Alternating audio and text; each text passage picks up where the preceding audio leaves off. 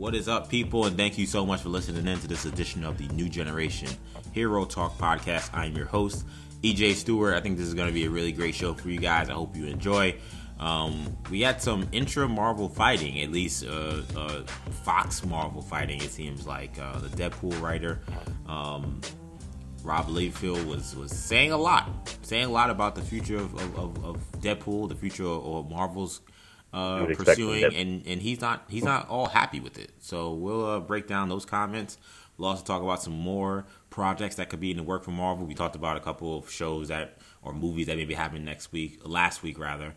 Now some more shows and movies potentially also in the works. So we'll break that stuff down. A DC project that we talked a little bit about on this show could now be on the chopping block. So we'll break that down. And a virtual Comic-Con? How would that work? I guess we'll have to discuss. Joining me are my co-hosts, starting with Kendall Stewart. Now, Kendall, I think one of the things that was crazy about this week, in terms of what was fascinating, was Lord and Miller, the producers for the Spider-Man Into the Spider-Verse movie. They were doing a kind of a live watch of Into the Spider-Verse, which we've all considered one of the greatest animated movies we've seen, one of the greatest superhero movies we've seen. And they were asked about if there was any possibility we could have seen Tom Holland make a cameo as Spider-Man in maybe an animated form in that movie. And they said that not only were they trying to pitch having Tom Holland in the movie, they also wanted some kind of situation with Tobey Maguire and Andrew Garfield involved with Spider-Ham in that movie, and that they pitched it to Sony, and Sony said that it was, quote, too soon to do something like that. I'm curious, what do you make of this reveal that happened during this quarantine watch party from Phil Lord and Chris Miller? It's a very interesting statement. My takeaway, the first takeaway I have is I'll say first of all, not if you saw the movie, it's sort of an Easter egg fest to begin with. So and Phil Lord and Chris Miller are very smart, kind of quirky kind of directors. I could definitely see them, and producers, I should say, I could definitely see them trying to add something as unique as that scene in that movie in terms of a cameo. But there's a part of me that, while I do agree with Sony, it would have been too soon to do it in the first one. It would have been fine, but I can see why they maybe want to wait for a second or a third movie. I didn't want to know that was on the cards, or that was in the cards. You know what I mean? Because now I'm looking for it. Now I'm waiting for when we get into the second movie or the third movie and be like, oh, so when's Holland and the Spider Friends showing up? Well, weren't they asked the question? They were asked. It's Twitter, so trust me, I'm sure they're very apt at ignoring trolls on Twitter. I'm sure they could have ignored this who asked them. The Spider-Verse 2. You're not gonna answer my question. Okay, all right. I didn't know if it was a thing where someone was picking questions. I wasn't somebody asked them a live question. Comic-Con. Okay. Q&A. But still, it was I would have rather not known that. Or if you do give me a fly maybe it would have been more than Tom Holland or something like that, I would have been all right. But he gave me the straight or he gave me, I would say, I don't know which one it was, but just a straight, we were going to do that, and we were going to do Maguire and Garfield and Spider-Ham, and Sony said too soon, meaning eventually we will do it. So it's all right, now I'm waiting for it. Okay. Shamari's on the show as well. Shamari, do you think it would have been too soon to make a move like that? Yeah, I agree. I think it would have been a little bit too soon, especially for Maguire. I would have been fine with Garfield showing up. I think that would have been fun. But I understand. So you think it would have been too soon for Maguire, but not for Garfield? No, I meant Garfield. Though for Maguire also. I think it was too soon for Holland. Right. For sure. That's what I meant to say. Right. So it's too soon for why Holland. is it too soon for Garfield and not Maguire? Maguire, we haven't seen him in 10, 15 years. Then too soon for Holland. I always get these Spider-Man movies. Yeah, it was like 80 million. Too soon for Holland. But Garfield and Maguire, I think it would have been. I think that should have been fine. But look, I totally get it if Sony's like, no, we're gonna hold off on this. Wait until maybe the Sony-verse, Spider-Verse, whatever you want to call it, is a little more developed.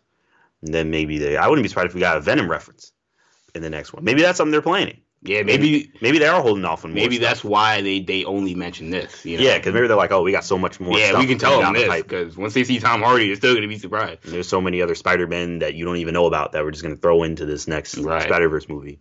So yeah, I mean, who knows? So I'm not too upset about it, about knowing about it, but it's still a very fun kind of tidbit.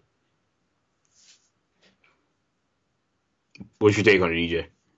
Yeah, I mean, I'm kind of torn because on the one hand, I'm like, he said it would have been like a tag to the movie, so I guess that probably would have meant that it would have been in a post-credit scene or a mid-credit scene, and something like that. I think that you probably could have gotten away with it as long as it's not something that's within the plot. I think that could have worked, and I think that would have been really awesome. But on the other hand, when we talk about too soon, I'm not even sure if the fact that, we just have a new Tom Holland and, even Garfield and his Spider-Man movies are kind of still fresh, really. I do feel like, to me, too soon would have been more that I don't know if we needed the distraction of those other Spider-Men in this movie. I think that it became clear I think in some ways, Sony kind of saved Christopher Miller and Phil Lord from themselves.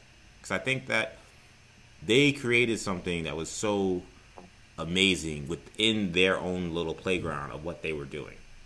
That didn't involve, taking from other sources, whether it be Marvel Studios or Sony's past movies.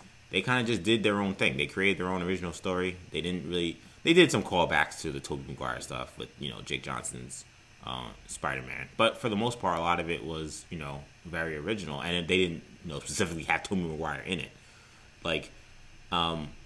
So I kind of feel like the fact that, they weren't involved kind of elevates the greatness of the movie. I think that, while I don't necessarily agree, I think some people will look at, the Marvel, particularly maybe the first Homecoming, and feel like, yeah, this is a good movie, but Robert Downey's in it, and it's Iron Man, and he's helping Spider-Man fight, the bad guy, and how, for some people that's not gonna sit with them the right way. I think for some people it is kind of a stain on these first two movies that they rely so heavily on, the Marvel brand. I think the fact that they didn't have to do that with Lord and Miller, and I know obviously, Maguire and Garfield aren't part of the MCU, but I think that the fact that they didn't have to do that, I think, speaks a lot to how great that movie is. The fact that I can look back on that and say, man, that was just a great movie. I don't know how much that would have elevated it if they would have had that at the end. It would have been cool, but now I feel while I do agree, their reveal kind of ruins whatever future we may have of seeing them. I feel now they have more latitude to do something bolder than just put him in the post-credit. Yeah, I mean, on Imperial Broadcast, we've talked a lot in the last couple of weeks about The Mandalorian. Them proving themselves in season 1 with kind of bit players. It's kind of in sports that, that team that in year 1 kind of has a scrappy roster, but the owner doesn't want to spend a lot of money because the coach and the GM have to prove themselves. But once they do kind of win games, they're all right, you know what, I'll spend to try and win games. I think Sony might be a little more, just like with The Mandalorian in season 2 and them talking about Boba Fett maybe being in it and Ahsoka Tano and other big Star Wars characters. I can definitely see in a sequel Sony saying, all right, you guys can do basically whatever you want because you guys made us a heck of a lot of money last time, so we'll definitely trust you this time around. How do you guys feel about, I was wondering, do we think that people, if, let's say they just made an animated version of Holland, Garfield, Maguire, how many people 100% get the reference? Or do you have to show them in some live action form to get people to understand? I think the way, if you draw it and direct it correctly, I think almost everyone gets it. Yeah, I was gonna say. That's what I would hope. I would say like at least 95%. That's what I would hope. I would just wonder if people are just like, wait, who? You know, if you don't recognize because it's not live action. I mean, I'd say 100% probably of people would recognize at least one of them. I don't think anyone in the theater. I mean, unless you're like very young or whatever. Right. I don't think anyone in the theater that's like an adult would be like, who are any of these people? Right. You know, just wait. I don't think it would be like that. I guess I'm saying like, you know, we always have that joke about like, oh, you know, do people even realize Tom Holland's different from Tobey Maguire, or like it's a different universe? Like we always have that joke, and I'm like, how many people would like even get that there's been 3 different Spider-Man and like? Oh yeah, I think people would definitely get that. Yeah, that would be really fun. That's probably why they pitched it, because they thought it could work. And my other question is, when you think about animation and Spider-Man, the one thing we haven't really talked about is, do we think that there's a possibility that we could get, you know, Spectacular Spider-Man, you know, Ultimate Spider-Man, Spider-Man His Amazing Friends, like the 90s Spider-Man, like is there a chance, the 60s Spider-Man, the chance we get a crossover of a lot of the television animated versions of Spider-Man that we've seen in this movie with Miles Morales? I mean, it would be cool, but I just don't know. I don't know if that's a big enough callback. Like, to me, I don't like. That's kind of deep, you know how I feel about Spectacular Spider-Man, but I don't know if it has enough of. I know I did a video putting it on the Mount Rushmore of animated. I mean, it has so let me put that. Let me preface that by saying people may think I'm a wild hypocrite for saying this, but I don't know if that's a big enough callback for people to really get it. The 90s Spider-Man, I could see you getting away with that and not working. Yeah. Spectacular and Ultimate, I don't. I think that people would just be like, okay, this is just another Peter Parker. Why is this? What is? But it may not. The good thing is that you may not need. If you tell the story good enough, you may not need to explain it. Like, it could just be in a different universe, and the people that get that those are television shows get it. People that don't. But you know, I wouldn't lean on the fact that like, oh, this is an Easter egg, as much as it is like, oh, like, you know, and I also wouldn't like make the whole story about it, but like if it's kind of like, you know, the Fairly Odd Parents special channel chasers where, you know, Timmy Turner is going into different, you know, old cartoons and like in different animations and stuff. Like, if that's what this ended up being, that would be kind of funny, I think. But that's just, again, another Kendall storyboard idea just thrown out there. Another random thing about Spider-Man that I guess I should bring up is I was. It was Saturday or Sunday. One of these days, FX was showing the Amazing Spider-Man 1, which I feel like we need to do a retrospective of like those 2 movies, because they're 2 movies. I don't know about the second. Well, the reason I'm not saying second, look, the second I know. Have you seen the second? I've never seen the second in its entirety. Oh, I only saw the 3rd act, and I was like, "Wow, this looks ridiculous." But yeah, I saw the fact. That's tough, man. That's a tough. I know, bet. Man. But like, that's a bad beat, as Rhodey said in Civil War. But man, I'm watching Amazing Spider-Man 1, and I don't think I could. Look, I don't want to be one of those people that bags on the Garfield Spider-Mans. I like. There's a lot of fans who like it. That right? A lot of fans who. Wait, what you saying now? No, like Shamari's a big Garfield guy, right? Like, definitely not. But like, I don't really want to do that bags on the Garfield Spider-Man, because, you know, I don't know. I think as I've gotten older, you know, I think on this show we do a good job. I'm not trying to be one of the people that just goes and just like rags on things that some people really like. If you like what you like, that's cool. I did not really like Amazing Spider-Man that much. The first one, I only saw the 3rd act of the 3rd one. Second one, rather. But I'm watching it, you know, the origin scene before I'm getting ready for work, and I don't think I've seen a worse Spider-Man origin than that scene of him in the subway. That was, like, ridiculous. How did we stand for that? Do you all remember that scene? He's Spider-Man. I don't, like, they think that us New Yorkers are idiots. How could anyone who have been on that train not be like, oh, snap. That guy I saw 2 months ago that was climbing on the ceiling of my subway train is Spider-Man. He's got to be. Like, he was doing ridiculous stuff. I didn't even get to the part where he was breaking the backboard. Like, I was already done. Oh, that was goofy, yeah. And he jumped from half court and broke the backboard. I mean, yo, like that was. I know they wanted to get more fun and they wanted to be campy in some ways, but that wasn't good campy to me. That was like insulting the intelligence of the audience campy, and it was really ridiculous. And I'm not gonna go more further into just the overall movie. I didn't watch the overall movie after that, but I'm just watching the scenes. I was curious. I was like, oh yeah, this is where he's in the lab and he gets bit by the spider. Like, how is this all gonna work? And I can go all day about how I didn't like Garfield's portrayal of Peter Parker. I actually thought he was a decent Spider-Man, but I mean that scene of him in the subway, he's pulling the shirt off the woman, like it's ridiculous. It's really ridiculous. Like I know it was like in 2010 or whatever, but it looked like it was something from 1995. That's how campy it was. The real quick, speaking of animation, this weekend I was watching the episode of Iron Man Armored Adventures. Watched a couple episodes of that this weekend. Interesting show. Obviously, Nickelodeon is the one where Tony Stark is, like a teenager and stuff. He interacts with a lot of different Marvel heroes and stuff. And watched an episode with Doctor Doom, who was the villain of the episode.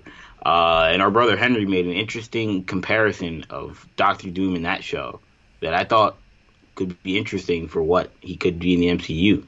The portrayal of Doctor Doom in Iron Man Armored Adventures was very Darth Vader-esque, said our brother Henry. And it's funny because, and they also made him way too big. He's like 7'3", and it's like, that's when the Darth Vader thing really became clear. It's like, oh, they made him mad tall. But do we think that, it would make sense to maybe make Doctor Doom sort of similar to a Darth Vader type in the MCU to make him work?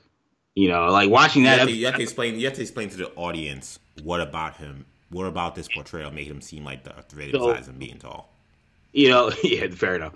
Obviously, it's the mask and the kind of the modulated voice and the kind of man a few words, but very dark, powerful presence. Kind of, he was a little broken in the show, doing stuff where I'm like, all right, I don't know how he's surviving this, but they just made him every time he's in the room, by far the most powerful guy in there.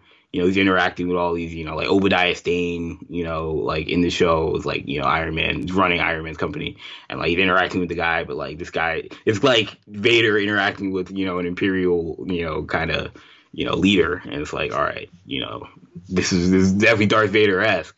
And look, it was great. The portrayal of him was really good, and I thought, all right, maybe that's what. And they also, his origin was not tied to the Fantastic Four at all. He was just the European, ruler of Latveria that was coming to the United States to, basically steal Iron Man's armor. That was the story. And but he was protected under diplomatic immunity, so they couldn't really, S.H.I.E.L.D. couldn't really do anything about it, and Iron Man was just doing this on his own volition, and then S.H.I.E.L.D. ended up protecting Doom. It was a good story, but it just really, to me, I thought about it as a potential baseline for what we could see from Doom in the MCU, and I'm intrigued. Now it makes me even more excited to see Doom in the MCU, because I'm like, man, I'm not saying I need him to be a complete ripoff of Darth Vader from the work, but if that's the kind of guy we get in the MCU, give him that mysterious aura, make him really, really powerful. And they also talked about how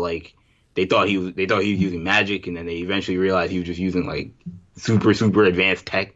And I'm like, this could be a good story in the MCU, so I'm excited. I mean, thoughts, Tron? You're the Star Wars expert on this show. Yeah, I would rather Doom. I want to get to know Doom. I don't know. I'm sure. I'm not sure. But hopefully, at some point, right, in the show, they explained him as a character. I prefer the Doom where we get to know Doom and then he becomes Doom. See, but I the only thing, because I thought about that, but I thought maybe that was the drawback of the last two movies. I mean, the last one, there were a lot of drawbacks that had nothing to do with even the way they portrayed him beforehand. It was just a bad movie. Well, yeah, that was terrible. But if we're talking about maybe the first one, like the last two movies have tried to do the whole thing where we kind of know who Doom is before he becomes Doom. What if in the MCU, he kind of just is Doom, and we don't know his origin for a while. Yeah, I actually was gonna step on that exact point. Like, I actually kind of disagree, Sham. I think that in some ways, Doom is such an absurd character that personalizing him is pointless. Yeah, humanizing him. I think humanizing. That's really where I'm looking for. Thank you. Humanizing him is pointless. He's so over the top as a villain that I think that the last two movies try to humanize him, which you do with any story, any villain, origin story. But I almost feel like certain guys, if you're going off the source material, they're too goofy for those origins to really work. And not to say that they couldn't have done better. Trust me, they could have done better in those first two movies. Well, there was three, but the two movies where we had a Doom origin. But at the same time, I almost wonder if it would be better off if he was established as a guy who already kind of was, an a-hole who kind of thought that he had a god complex and was already kind of where his status was as Doom. Now, I think that you could probably still tell stories about him in a way that's different than we've seen with a straight origin, but I don't think that necessarily you need that. I think that kind of establishing him, off jump as a badass is all you need. I mean, the best Doctor Doom portrayal I've ever seen was, Avengers Earth's Mightiest Heroes. I mean, that season 3 or season 2 premiere, that's the best Doom. That was. Yeah, I rewatched that one. You want to get a feel for what Doctor Doom should be in the MCU? Watch that episode. That's exactly what he needs to be. And that episode had nothing. They didn't do any kind of character growth with Doom. He just was Doom, and you didn't. The way the other characters played off of him, the whole episode was all you need to know about who this Doctor Doom was in this universe. And I think that Marvel could do, in a lot of ways, the same thing. I think that his character and his origin doesn't necessarily need to be flushed out in a way, because I think, again, it's just so like 1969 or 68, whenever he came out. Like, it's just so old. I don't know if that's necessarily the best route. I mean, I think primarily I just want him to be a character, just in the terms of differentiating him from Darth Vader. Right. And that for a lot of people were upset when Vader got an origin. Like, I don't want to. I want him to just be scary, and it's like, no, like Vader. I think Vader's better after the prequels than he was. Right. Exactly. Before. It's like we know his story, and it's just like we. But who am I to say? Because I'd never seen a Darth Vader without the prequels. So yeah. So I mean, it's just like I think that I need to know who Doom is. I don't want him to just be kind of scary, breathing, and just scary and powerful. Like, right. I want to know who he is. Yeah. Yeah. I get you. And that's also that's what I also neglected to mention about the Darth Vader comparison is the kind of the mysterious aura of, like, who is this guy that Vader brought in the original trilogy that. You could. Now, the thing is, Doom, like, we know who Victor Von Doom is, but if they don't really get into his origin, the MCU is very quick to tell you who everybody is for the most part. But if they don't tell you who Doom is, that'd be kind of like a little leery, So, all right, I mean, Thanos, they kind of did the same thing, but if Doom's like doing stuff really, and no one knows who he is, that would be kind of crazy. Especially with the whole Latveria thing, you could have Latveria kind of coming up. So, another storyboard from Kendall. Yeah, I think the differences between Doom and Vader is an instrument of the Empire's fist, like, right. Whereas so not personalizing him comes at a little bit of a cost. Doom, because he is the fist. Like, I think it's a little different. Like, I think you can get away. Like, I get what Shannon is saying, but I think you can. Like I was saying, like, I feel like what I was gonna say was, like, in that Earth's Mightiest Heroes, like, yeah, they didn't do a lot of character development. But you knew exactly who this dude was with the way everyone else was acting around him and around him and in their interaction with him. You knew how dangerous he was. You knew the kind of infrastructure he had behind him to support his efforts in Latveria. Like, there's a way to tell you who he is without necessarily I don't go as having far to show everything. And I think that with Vader, you could argue that they needed that a little bit. Because he's just a guy just doing the bidding of someone else. And when I thought about Doom is the guy, so he can tell you what he is Right. trying to do, what he wants to do, and then he does it. So I think it's a little apples and oranges. Last thing on this, real And quick. when I thought about the Vader thing, last thing, I also thought about, I would be fine if they didn't cast a big name actor like as Doctor Doom. I'd be fine if they didn't cast really anybody as Doctor Doom initially. Like if they just he just was Doctor Doom and you gave him a voice and like James Earl Jones, I would be like, wow, it'd be kind of crazy. You could have people giving the backstory and stuff, like, but like I don't like. I mean, he guy wears a mask. Like, I don't know if I really need him to be like, Matthew McConaughey, for example. I don't know if anybody thought Matthew McConaughey was gonna be Doom, but please, let's not have that happen. Matthew McConaughey, great actor, but no, not Victor Von Doom. No, let's hope we don't have that happen. Let's get to some of the stories we had this week. So, as I said at the top of the show, man, Robert Liefeld, Liefeld, sorry, Deadpool's creator, not all that happy with where Marvel is at right now with Deadpool. As you guys know, the MCU acquired, or rather Marvel Studios acquired all the Fox characters back, meaning the Marvel characters like the X-Men, the Fantastic Four, and Deadpool are now back home with Marvel. And as you guys know right now, we have not heard much about what the future holds for Deadpool. We know, I think Reynolds, came out with comments this week saying that, he thought the future was kind of was bright because there's a lot of options at play with all that Disney has at their disposal. But Mr. Liefeld is not all that pleased with where things are going right now, and he says that the fact that we don't have a third movie is Marvel's fault. He was very clear. I'm gonna read some of the quotes he gave. He said, I don't know in regards to like what the future is for a Deadpool or another X-Force film. Or a X-Force film, rather. He said, here's what people don't want to hear, but thank God I'm a realist. I feel like Deadpool, the movies, they're set sail. We got 2 brilliant movies. We live in a culture that always looks forward because all they're selling us is next. Yeah, you like that, here's next. You like that, here's next. I told my kids, it's the fever. For me, as the fever calms down, people just need to chill out and realize that Deadpool 1 and 2 were released within 2 years of each other, 2016 and 2018. I'm not really that crazy about Marvel's plan right now. He went on to name drop Kevin Feige. He said, it's the first time I go, hey, Feige, did you even have a plan for your... did you even have a plan? Your plan was for Eternals and Shang-Chi.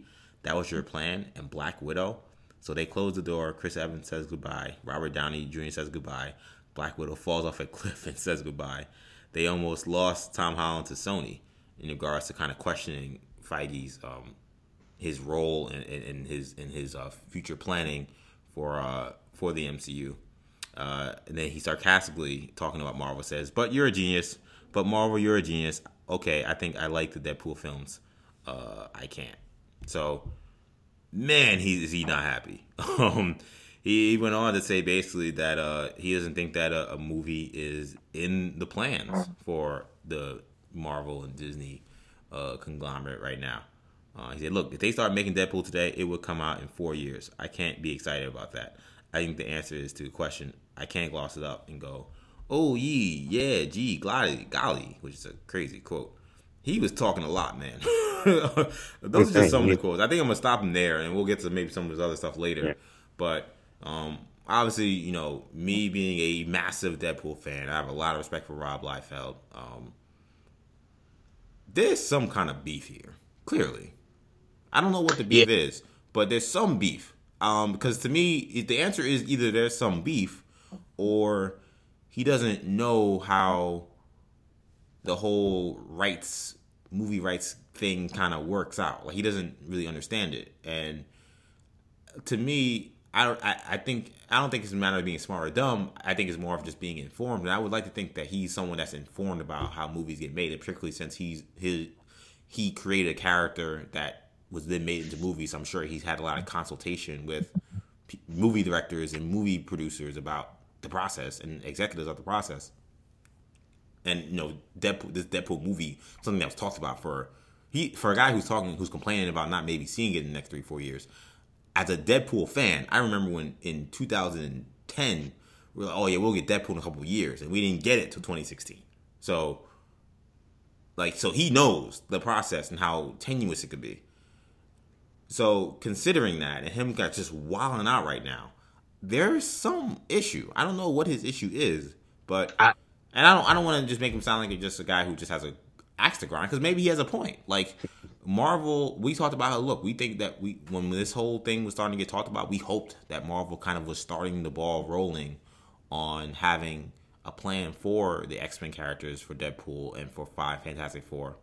And while they maybe did have a plan, it's very clear that it wasn't a plan that was actively in action. They didn't do a thing, it seems like, until the ink was dried on the contract. And maybe they had no choice. I don't know. But it doesn't seem like we're anywhere close to having an X-Men or Deadpool or Fantastic Four movie. So maybe he has a point in saying that, hey, you guys are dragging your feet, and is this really a priority for you? Deadpool was the first character they mentioned in the Disney-Fox merger. So I think it's insane to think that they have no plans for Deadpool. That they do. But maybe he does have a point that they didn't have the right urgency. What do you say, Sham? Yeah, I mean, I don't know what's going on with him right now. I agree that there seems to be something off, because because he seems to be coming at Marvel Studios and Feige with just a particular type of energy that you don't come at, a studio you respect with that, you respect in any kind of way, like he's just very, very angry and upset, and unrealistically so, honestly. When Marvel acquired Deadpool, I mean, part of me is like, are there Deadpool fans that are confused? Was he respond? I don't know exactly, what happened and why he started making these comments. Are there Deadpool fans that are upset that we don't have a Deadpool movie now, or that we're not that one wasn't announced immediately? Is that something that's like, I mean, I'm sure there's some out there, but some are like really hardcore Deadpool fans out there, but I don't think there's this chorus of people that are upset with Marvel Studios or upset with Kevin Feige and angry, and so I don't know. I don't really understand why he's so angry, and upset with Kevin Feige and with Marvel Studios. So I would imagine there's something going on behind the scenes we don't know about. Someone probably told him, maybe someone at Marvel Studios told him something he doesn't want to hear with regards to their plans for Deadpool going forward. He also says in one of his comments, he says that Marvel has zero plans with Deadpool. He says it very definitively, almost as if he knows for a fact, which is very odd. But he says it, he's like, what plans they have? Zero. They have no plans. That's what he said. He said they have no plans right now for Deadpool. Which, that may be the case right now, but eventually they're going to do something with him. I don't know when. They didn't make any announcements. I don't know. Did they make any announcements or whether we're getting nothing official? Yeah, they haven't made anything official yet. So I don't know when, but we'll get Deadpool eventually. It may be a while from now because they may take time for them to sort out exactly how they want him to fit in this universe. I mean, this is a PG-13 universe so far. So, I mean, we'll have to see how that goes. But, yeah, he's wilding out. I don't know what's going on. Yeah. The Liefeld thing is my guess on what's happening is I think he's being squeezed out. I think my guess is that Fox, he's very vocal in kind of his support of the Fox Deadpool movies. Mm-hmm. He was kind of, I don't know if he got a producer credit on those movies, but he certainly was involved. They certainly used him as a consultant, like EJ mentioned, for those movies. And, he would talk a lot about, he'd make appearances and do interviews and stuff about the movies, and he seemed to know what was happening. And, and I think Kevin Feige, again, this is all me playing armchair quarterback, but, I think Kevin Feige is stiff-arming him a little bit, because Marvel and Disney like to keep everything really, really close to the vest. So going out and telling Rob Liefeld everything about what's happening they may not feel, especially for a guy that likes to talk, keep it real. I mean, he wrote Deadpool, so it makes sense. But like for a guy that likes to talk, it may not be the smartest idea for them to go out there telling him everything that's going to happen. I mean, he's kind of acting like he's having a Deadpool episode, Yeah. Like he's having some kind of mental something going on. But so I think it makes sense for them to kind of not tell him everything. He may have even went to them and said, "All right, so what are we doing with Deadpool? What's the plan?" They said, "We don't have a plan right now." That could be verbatim what they told him, and he's taking that and he may be parroting that, saying they don't have a plan. That's what I heard. That's what they told me, and I don't think that's legit. I think that they probably do. I think they have a plan. They're probably keeping close to the vest. It's probably not in the near future, but somewhere down the line. But they have a plan for Deadpool. Bob Iger, when they acquired 20th Century Fox, Deadpool was one of the few properties that Bob Iger mentioned by name, talking about what their potential plans for the character were, and talked about they're going to have to, make decisions on the rated R aspect of Deadpool. We've talked about it plenty of times on this show. Bob Iger talking about that. So you can trust that Bob Iger has talked to Kevin Feige about what are we doing with Deadpool? How are we going to make him work in the MCU? Are we going to cut the rated R limit? Are we going to go rated R? Are we going to say, no, we're going to scale Deadpool back to a PG-13 rating? Most of the talk has been that Iger seems fine with the rated R thing. Maybe it's with a label that's outside the MCU, but to say they have zero plans for Deadpool is that somebody's uninformed. And to me, I think him being uninformed probably suggests that he's not involved. And, I can see why the guy who created Deadpool is upset that he's not involved in the project at all, not involved in the plans at this stage, when I'm sure Fox and Ryan Reynolds had a really good thing with him with the last two movies. So now that communication's totally been cut off, and to me, it's that's the way. Welcome to Marvel, man. They don't just tell everybody everything that's happening, So. Yeah. To me, it's not a surprise, and that's my handle. That's my theory on what's happening here. That I think there's a little bit of animosity because he's been cut out of the loop. And look, it also needs to be mentioned that Liefeld, he's kind of a character. Like he's always kind of been and I think to create a character like Deadpool, you probably have to be kind of a character. So right. he's never been one been shy to make his opinion heard, and he has been a controversial figure in some ways in comics. But I do agree with him. I think there is a little bit of a boxing out that he may feel is happening. I'm not even sure if it actually is happening, but I think he may certainly feel that it's happening, and that's leading him to kind of lash out. I think this is kind of from kind of looking him up and kind of seeing his track record, that seems to be kind of his thing, is that he tends to kind of when he wants to make a point, he tends lash out is the word I can think of. You know what I'm saying? And that's what this was. I do feel like, but that's why I kind of phrased the question, not really the question, but phrased the initial thing of how I pointed it out. I think he is raising an interesting point, though. Do I think he's wrong? Yes. I have no doubts that Marvel has plans for Deadpool. Is it a Deadpool 3?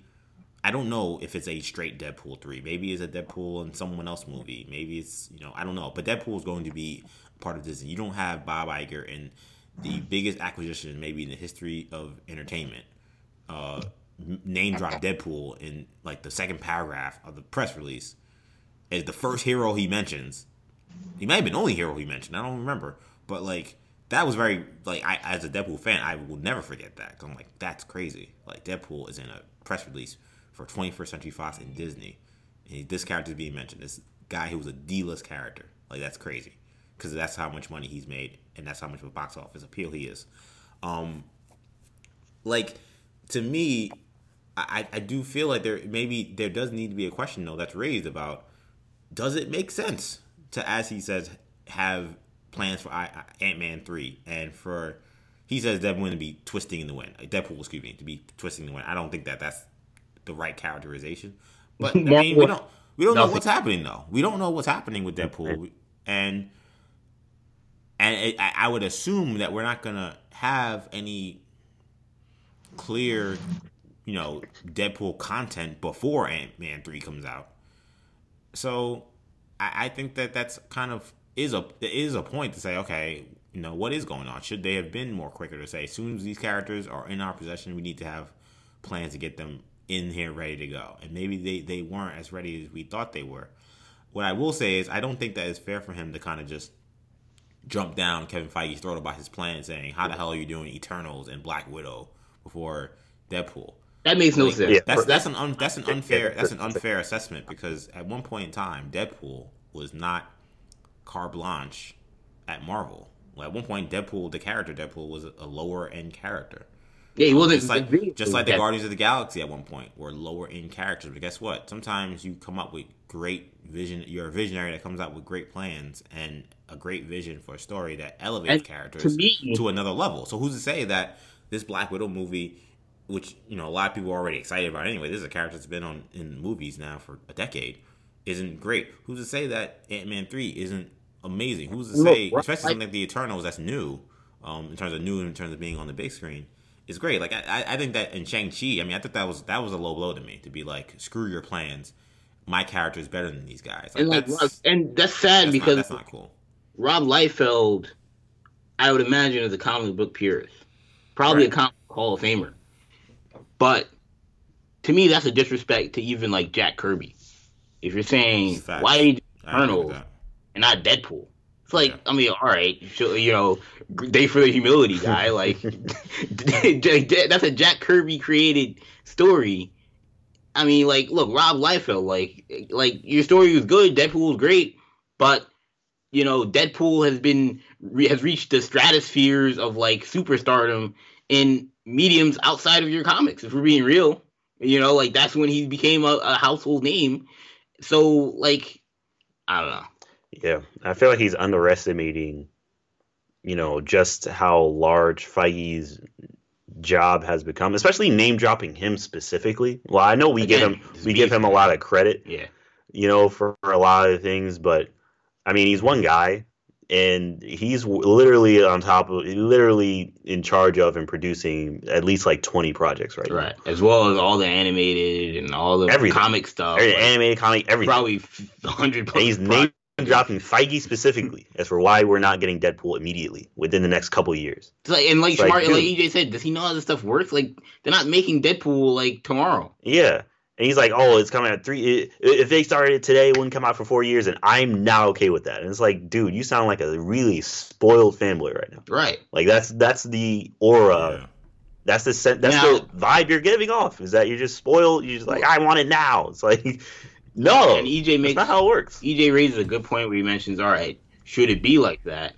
And some people have always had the questions about the superhero monopoly, and if everything's under Marvel, do we get as much? Because like Marvel can't produce everything at once.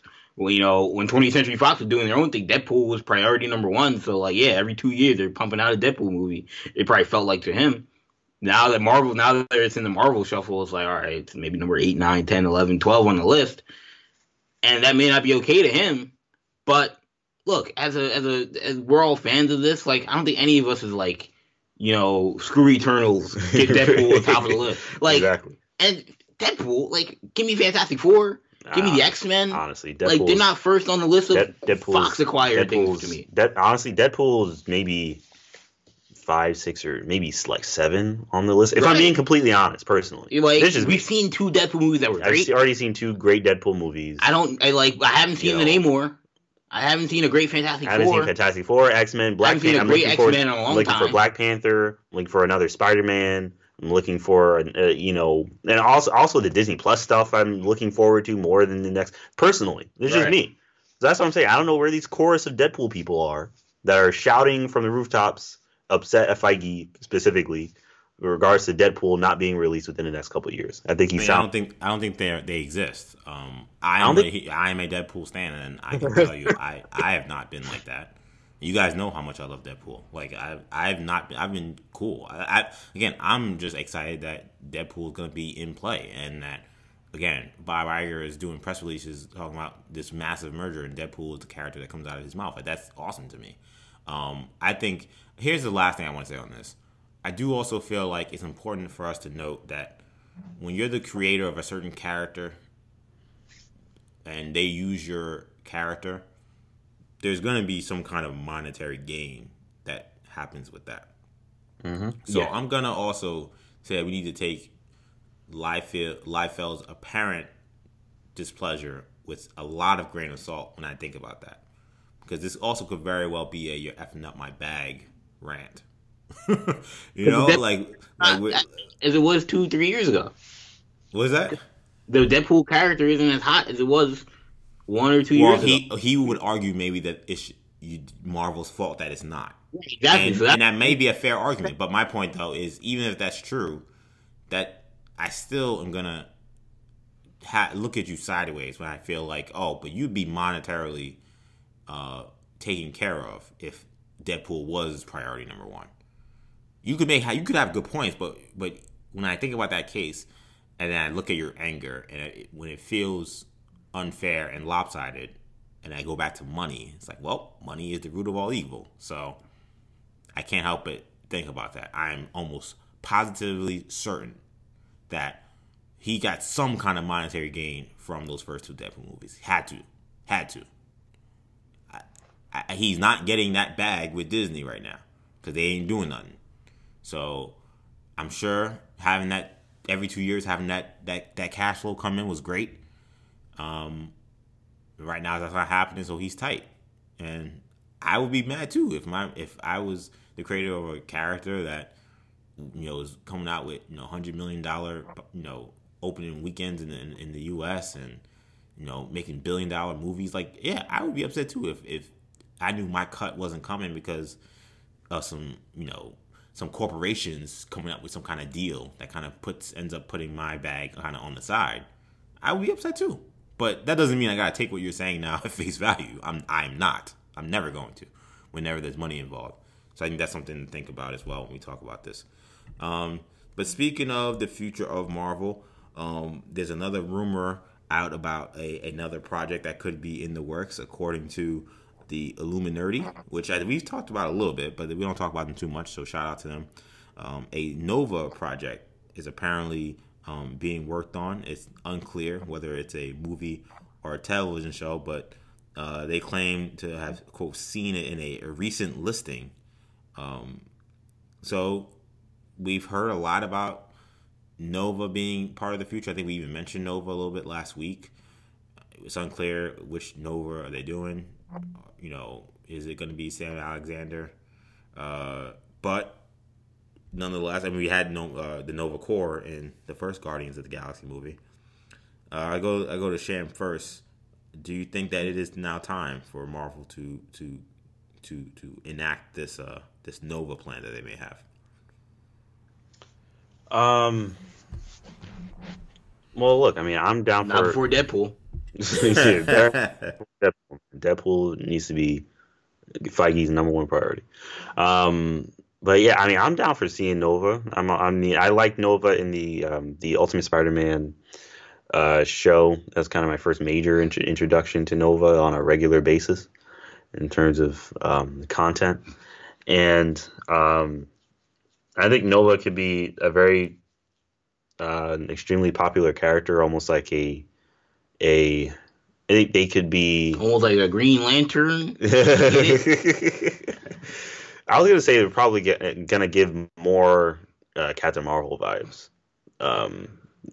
just a Marvel version, or a male Marvel version. Like Shazam?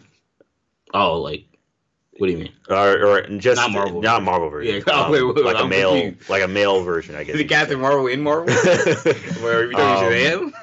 He is male. A male version of a male Marvel version of Captain Marvel. We're all scrambling all over the place. Nova version of Nova. No, but yeah, no. I mean, I'm excited for Nova. I'm thinking Nova can kind of, Nova can, and I don't know much about Nova's origin, to be fair. So I'm not sure exactly how. From what I know, it's just the Green Lantern story. Yeah, like, from what I've heard. Marvel. Yeah, that's from what I've heard, but. Which they'll have to find a way to work around that. Yeah, you guys probably pissing off a bunch of Nova fans. Yeah, I know. Green Lantern. It is turn off this podcast. Captain Marvel right now. Yeah, I mean, leave all the nasty comments you want. I mean, by all means, educate me. I'm welcome to it. Oh, Shamari's ready for the smoke. Well, I'm not calling for smoke. Shamari is not smoke dodging. I don't want to catch any kind of hands in the comments or anything like that. But no, I mean, I'm excited for Nova. I think it's I think it's about time. I think now is a good time. They're adding a bunch of new characters, a lot of new characters. So I mean, why not add Nova to the bunch? We're not going to get him probably for another 4 or 5, at least 5 years. Not until after Deadpool. You know, Liefeld says it's okay, obviously. Yeah, exactly. But I mean, we're not going to get Nova for a very long time, so I think he's still a ways away. I think when they say, if they're saying it's a certainty, I wouldn't be surprised if it was a certainty. If this is a real, like, legit thing that Feige's working on now. I think it's in pre-production, where they're just we plan on doing it. I think they're in find a director stage. You know, I don't think they've made any concrete plans yet. I think that things are still very much in motion, very much willing to change, probably trying to see where he may fit in the story. I don't think we're going to see him in this phase, but I think they're planning to see him to find a place to insert him in the next phase going forward. But I think it's still very exciting news. Man, if you listen to Liefeld, you think we're going to have a Squirrel Girl trilogy before we get Deadpool. Yeah, man. But sorry, go ahead, Cole. No, yeah, can't wait for the Howard the Duck sequel.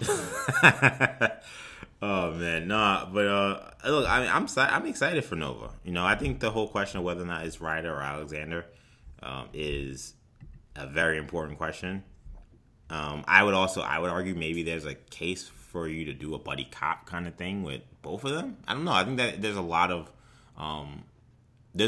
to explore, because Captain Marvel and Guardians of the Galaxy kind of opened up the cosmos in terms of Marvel, but there's still a lot they haven't touched yet. And I think that Nova could be one of the perfect avenues to kind of exploring the rest of the Marvel cosmos, especially if at a certain point Captain Marvel, you know, kind of takes on the mantle of really trying to defend Earth a lot more. If she is going to truly be the new Tony Stark, so to speak, I think that, you know, Nova, along with the Guardians, can kind of fill that void of protecting the rest of the galaxy, and I think that character makes a perfect person for the role. There's plenty of backstory. I think there's an opportunity to cast someone young, particularly if you're doing someone like Sam Alexander. So I'm for it. I don't know whether it be a show or a movie. Honestly, I'm not sure. I feel like a movie probably would make a little more sense.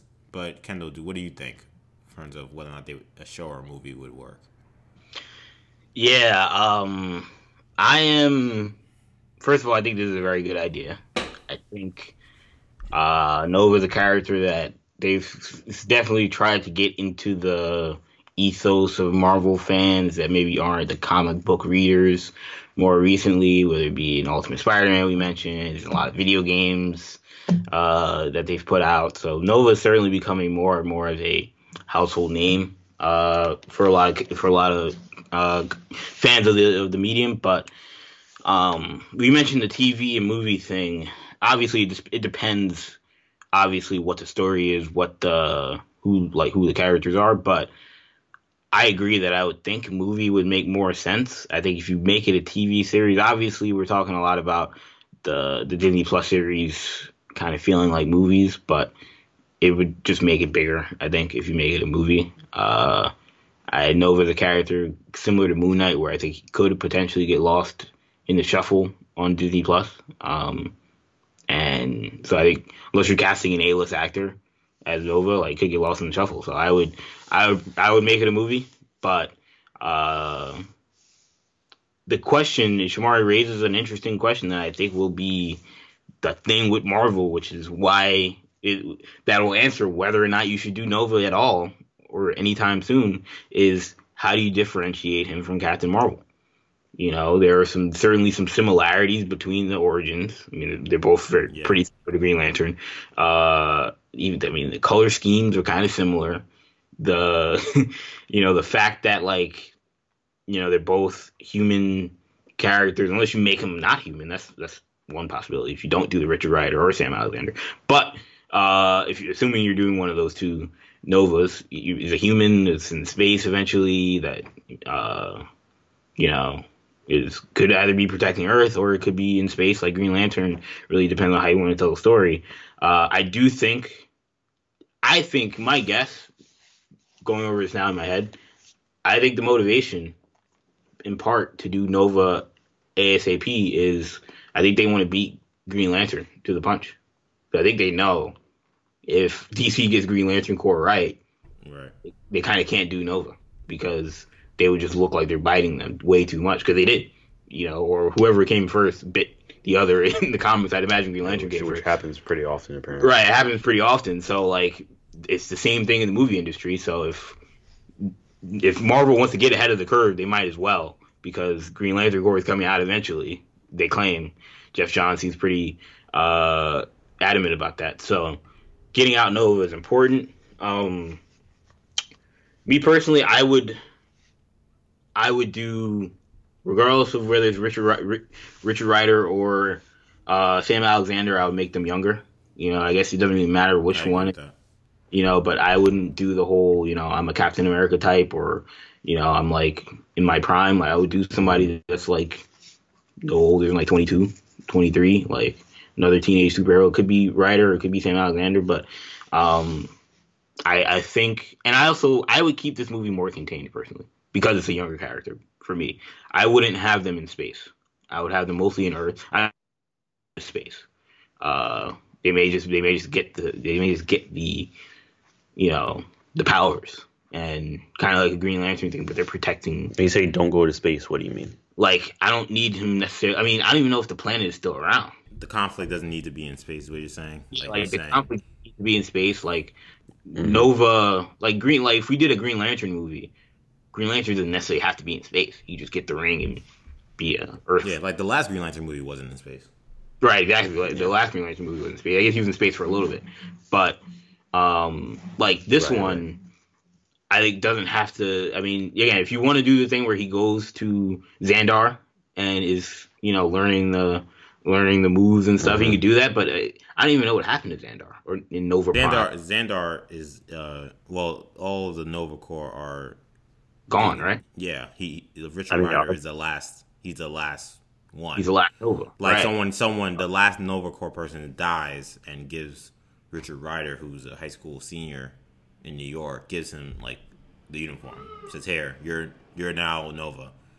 And he I don't know how to do this. It's Green Lantern, But yeah, it's the Green Lantern thing. But basically. Like, my question is, like, in the MCU, like, where is, like, they're all gone, right? Didn't Thanos take them all out? Oh, that's a good point. Well, didn't he? Didn't he? Wasn't there a line in Infinity War about they were like, gone, like not like a snap, but like they were just like wiped out. Yeah, no, yeah, I know, I agree. I think that he did. Yeah, I'm reading it on Wikipedia. It says the planet Xandar is said to have been, quote, decimated by Thanos prior to the events of Avengers: Infinity War. Right. So that makes him having done so in order to attain the Power Stone and in the care of the Nova Corps. So, and when they put that in there, like, that wasn't in an accident, I don't think. No, but, definitely not. So my guess is that... My guess is whoever is the next Nova, whether it be Sam Alexander or Ryder, I mean, they probably got the costume now, like, in the MCU timeline. Yeah, that's what I'm guessing as well. And I think at this point, like, there is no reason for him to go into space. Because, at least not now, maybe in a sequel, but, like, what's the point of him going into space at this point? There's no Xandar, And I think it would have been cool to maybe see him on Xandar, but, I mean, and maybe they could do something, bring it back. New Xandar, see that a lot in stories, yeah. But, overall, though, I think this is a good idea. I think make him younger. Richard Rider, if you want to, we haven't had a Hispanic superhero yet in the MCU. So if you want to do Sam Alexander, trying to beat out Blue Beetle. Yeah, that's the other one. People think about that as well. You think about Sam Alexander and Jaime Reyes, Ted Kord, Richard Rider. Like, I don't think they're doing a Ted Kord movie anytime soon. Personally, I think Jaime Reyes is the one we see a lot. I want to see Jaime, man. if I see Ted Kord, no disrespect to the OG Blue Beetle. Yeah, again, we're gonna get a lot of hate. Well, I'm not trying to invite any. Ted Kord is my favorite. I'm not trying to invite the hate. I'm just saying, man. I want to see Jaime.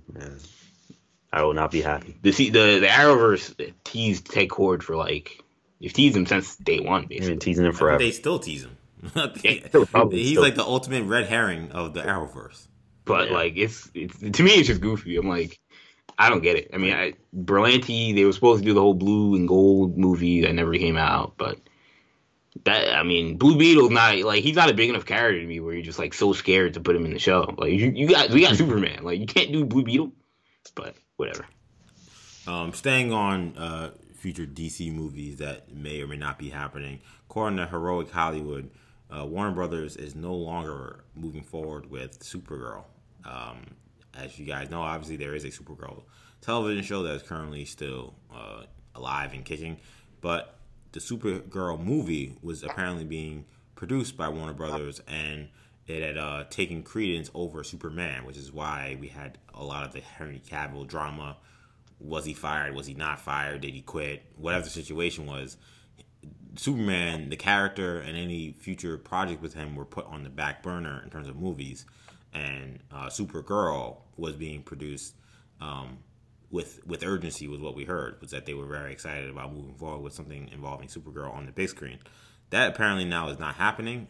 It is not clear why that is no longer happening anymore, but and if it means that now maybe we will have Henry Cavill back, or will we have some other Superman sooner if now Supergirl is not in the works. But that appears to be the end of the Supergirl movie as we know it. So Shamari, are you surprised to see this end like this?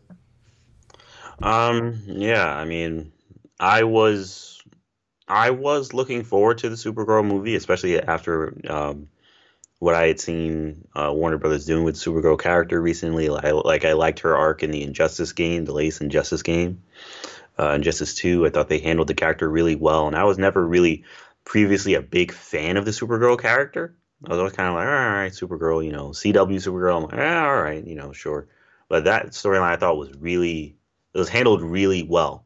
It was very mature, and it was touching. It made you really go like, oh wow, she's in a really tough spot. And I was like, this in a movie, I would be very engaged. So I was looking forward to it, but I mean, it is what it is. Projects come, projects go. As for Cavill possibly coming back, I mean, you guys know me. I didn't dislike Cavill. I thought he was fine as Superman, so I'd be all for it. But I mean, it would just, they would have to fix the writing in terms of how they were writing Superman post Man of Steel. All of that would just have to be just done better. And if they do bring him back, they'd have to bring back all this supporting cast, and then so are we back in the Snyderverse? Are they bringing that verse back, or are they bringing?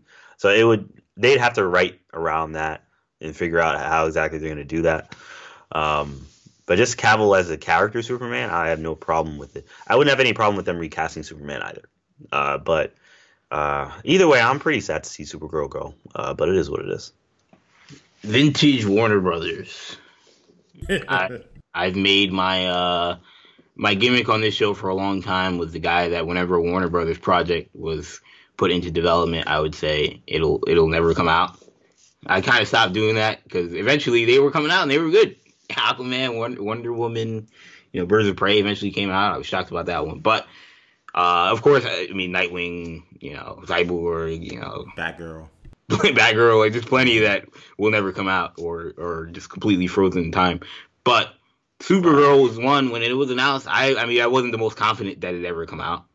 I was never the most confident it would ever come out. But I to be honest, I forgot this was a thing. So yeah, it's not shocking that apparently Hamada forgot too. He's like, "What is this?" Yeah, I know, right? They talked to him. He was like, "Hey, so what are we doing with Supergirl?" I was like, "I don't know. It's Berlanti's thing." No, the movie. Oh, forgot that's still in the slate. Yeah, I mean, this isn't. Nobody was. I won't say nobody's looking forward to it, but nobody was.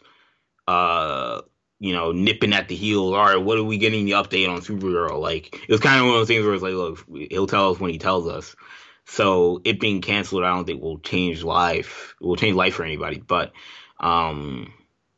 it was always a weird decision to put Supergirl at the forefront because they had a TV show. So it always felt like, all right. I mean, when it got when it got put into production initially, I thought it meant, all right, well, I guess that means the Supergirl show is nearing its end, and then Superman and Lois will replace Supergirl on CW, and this will replace Superman in the movie universe. But now it makes you wonder if Supergirl may find a second life with the CW, and it makes you call into question what's the long term future of Superman and Lois. You know, Yeah. if they're doing Superman in the movies, I just find it hard to believe they'll also do him on television. Well, I won't say speculate much on the future of Superman and Lois because it does feel like CW has been bullish on that project. We talked about it a couple of weeks ago how they treat Superman and Lois and how they treat Green Arrow and the Canaries is night and day. We will see Superman and Lois at least for one season. What happens after that, obviously, we don't know. But yeah, I think that you said it best when you talked about how this kind of all seemed weird when they announced this movie was coming out, considering the TV show. Now, I know we don't want to be hypocritical. All the time, we always say, hey, just because you're doing something on TV doesn't mean you can't do something on the big screen. And that's 100% true, and I do feel that way. However, I think that sometimes when you have certain characters that aren't as big, and I know Supergirl fans will kill me for saying that, but when you have a character that's not as big, perhaps, in terms of crossover appeal, but has now become a rather consistent entity in some media form that's not movies, which in this case was television, you're going to tell me we're going to have those things on that television show that is long running, has a established, fairly big fan base, is going to coexist with then a movie that comes out.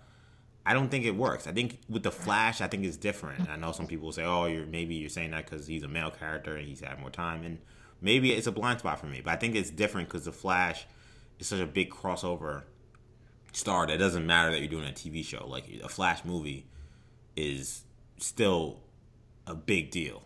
You know, I think a Supergirl movie would have led to more confusion about, wait, so is this not the Supergirl girl character that we saw? Especially when you didn't, introduce her in anything. Like, you didn't have her in Justice League or something like that. Like, you just starting out with Supergirl. I think this was not really a project anyone really was calling for or wanted. Again, Supergirl has a massive fan base. If you just go on social media the night Supergirl is on, for me, I guess, obviously my timeline is cultivated towards Supergirl content, but Supergirl is trending every Sunday. And if you click on those hashtags, like, there's a lot of people talking about it.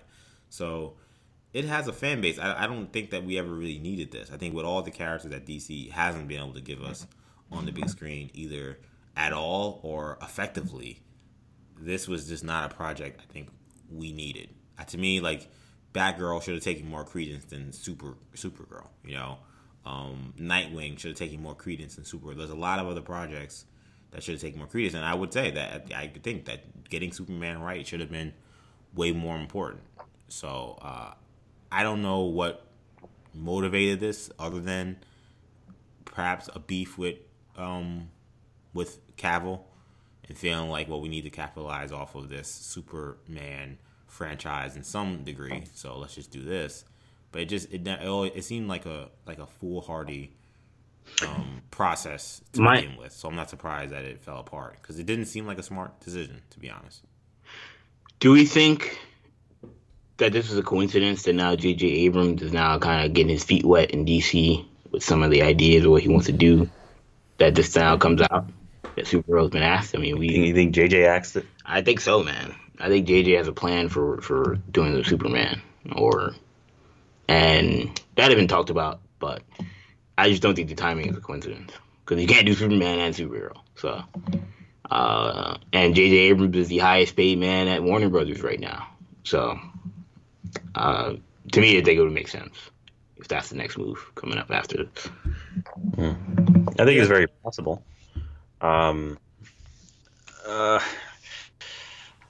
Yeah, I mean, I think it's very possible. I mean, I have no idea. We don't know what JJ's doing. I feel like if we had an announcement, or maybe an announcement is coming, I don't know. I mean, Comic-Con apparently is still happening, which we'll get to.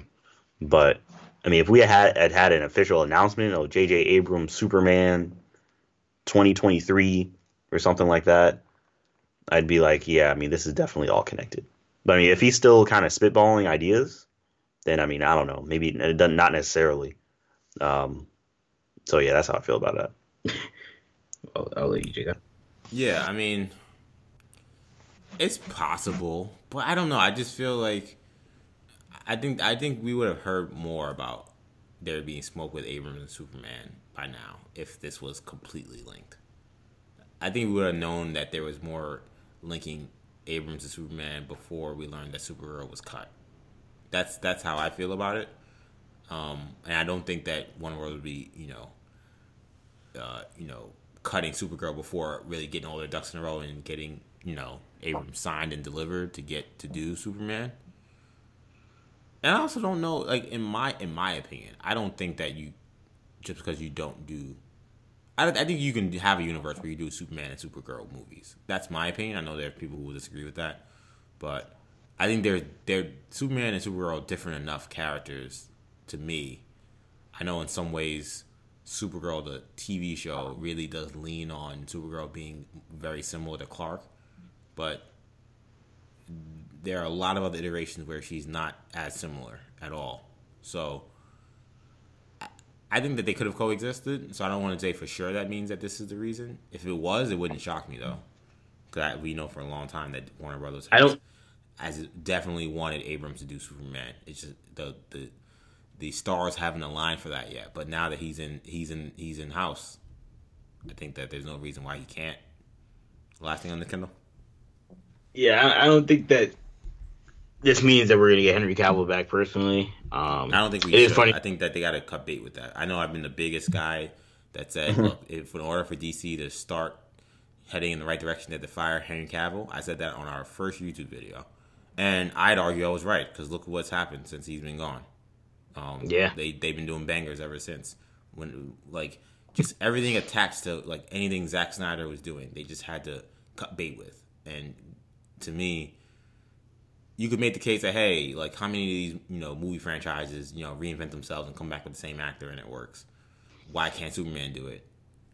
It's a compelling argument. I could see you saying, hey, why not do something 10 years from now? 10 years from the last time we saw Superman in a Superman movie, and just don't have it really reference much of what happened before, but maybe have the same actors. Why can't it be better? Maybe it can, but to me, I maybe unless you had a director tell Cavill to play a totally different guy, he's just not gonna do it for me for Superman, and I don't think he's gonna do it for a lot of people. And it sucks because Henry Cavill can act. He can act his behind off. He's compelling. He's engaging. He's charismatic, and it's a shame that he was directed to be a stoic statue. I don't know what Zack Snyder was thinking and thinking that that's Superman. It's a lot of people off, man. I'm sure a lot of people listening to this right now being this guy is not. I don't care, man. Show me the scenes where Superman was shown. Like I said, Superman is he's a Boy Scout, but he also has a confidence about him that makes you inspired. Nothing about Cavill and his performance was inspiring. Nothing about that character was inspiring at all. And it stemmed from him not being allowed to talk. It was the weirdest thing I've ever seen. But that's how he wanted to portray him. And it was a mistake.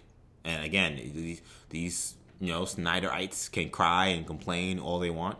But at the end of the day, they're not making any more Snyder movies. And they haven't made a Cavill movie in a minute. So I don't know what to tell you. Yeah. And, I know I started the show saying I don't like to bang on certain people that like things, but I'm calling I'm telling you like it is. Man of Steel. No, dude.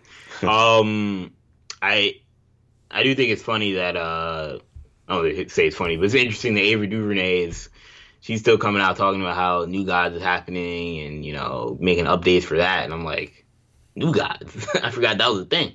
But look, good for her, man. I'm rooting for Ava DuVernay on this one because it just seems like, again, similar to the Eternals, kind of always seemed like a long shot, but you always believe Marvel way more than you believe DC.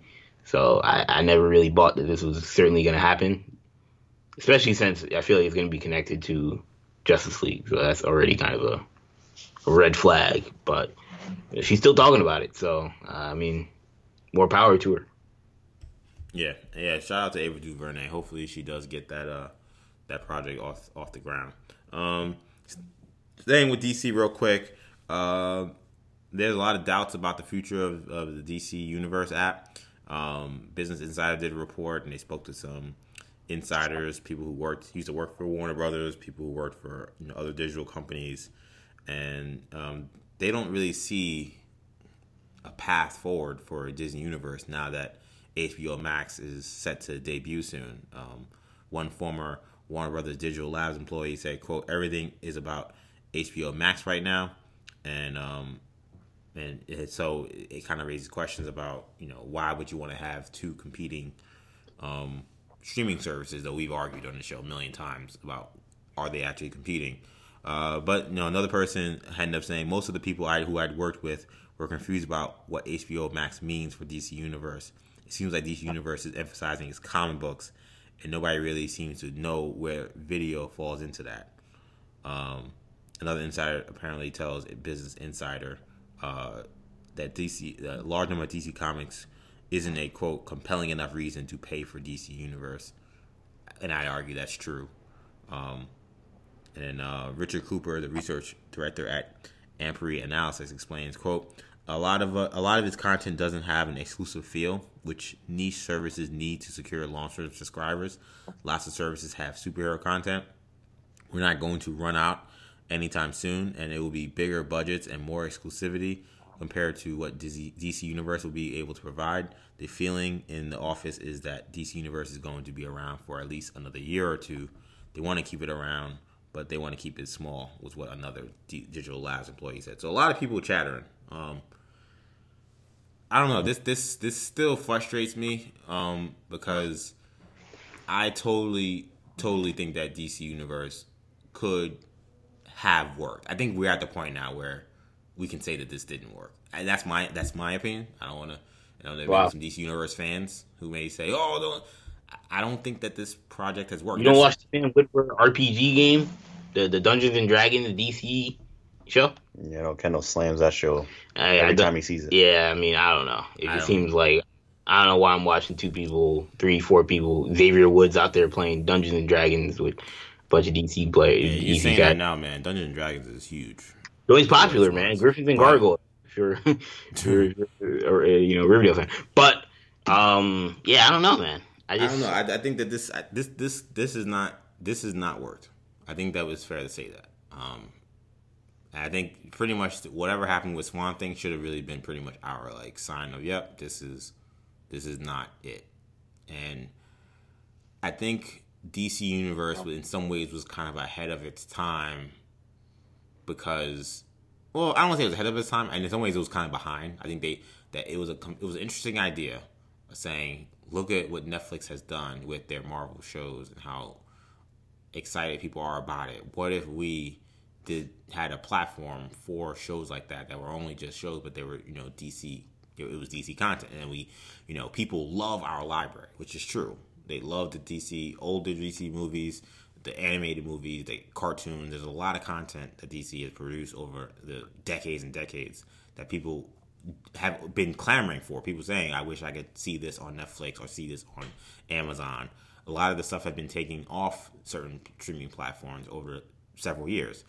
So I think it was a plan that made sense in some aspect. But I think the issue, what happened was these TV shows, and particularly the streaming services, in some ways, even their own company, Warner Brothers, and what they were doing with Game of Thrones. Television content is just so much better now in terms of what people will invest in it. And when you have Marvel producing the kind of movies that they're producing, and DC not really keeping up in terms of putting out as many movies as Marvel's been putting out recently, I don't know if people had the patience to sit around and let DC work with some of its smaller budget shows. It's really unfortunate because Doom Patrol is outstanding. I thought what's the name? Swamp Thing was really good. Titans, is kind of a mixed bag in some degree. And I think that was also part of the issue, that some of the stuff that they did produce, I think that they probably got a little too off the wagon, so to speak, and giving the fans just what they want. So it sucks. I'll be honest. When I saw this story, it didn't excite me. It saddened me. It does feel like the writing's on the wall. You don't see any promotion for DC Universe anymore. It don't feel like they're trying. So I have to say this is a failed experiment, and that sucks. I don't know if we're ever going to see anything like this again. I don't know. I mean, as you guys know, I'm a fan of DC Universe. I use the DC Universe app every day, every hour. All right. I use it fairly regularly. You know, I was catching up a lot in the Injustice comics. You know, I use the app pretty frequently. And, you know, I participate in their sweepstakes and various other things they did, other community events they have and whatnot. I think it's fun. I think it's a fun app. And I have a lot of content on it, a lot of TV shows, a lot of movies.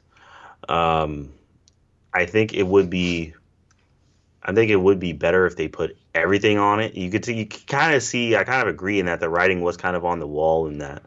Like the other day I was like, oh, I want to watch Man of Steel. Is that on DC Universe? No. Why is that not on DC Universe? You know, stuff like that. It kind of makes you go, why? Right. Why is Man of Steel, you know, now on DC Universe? One of the 3 most high-profile DC movies of the last 15 years. Like, this is a Warner Brothers property. This is Warner Brothers. This is DC. Why is this not on DC Universe? It doesn't make any sense. So stuff like that kind of is a red flag. Yeah. You know, it's like, what's going on here? What's the holdup? You know, so it makes you wonder what's going on. But yeah, it's sad to hear. It's sad to see. I would say it is. I mean, if it flops, it's definitely a failure. I mean, you can't really argue that if the app itself just flops completely. If these reports are to be believed, you know, if what they're saying is true. But I mean, it's just, I don't know. I think it's sad to see. I think the app worked overall. I think it was a good app. I think they missed a lot of. They didn't have recent content on there to the point where. Like, I remember when the DC animated movies were coming out, and a few times I believe they came out within weeks of their release on DC Universe.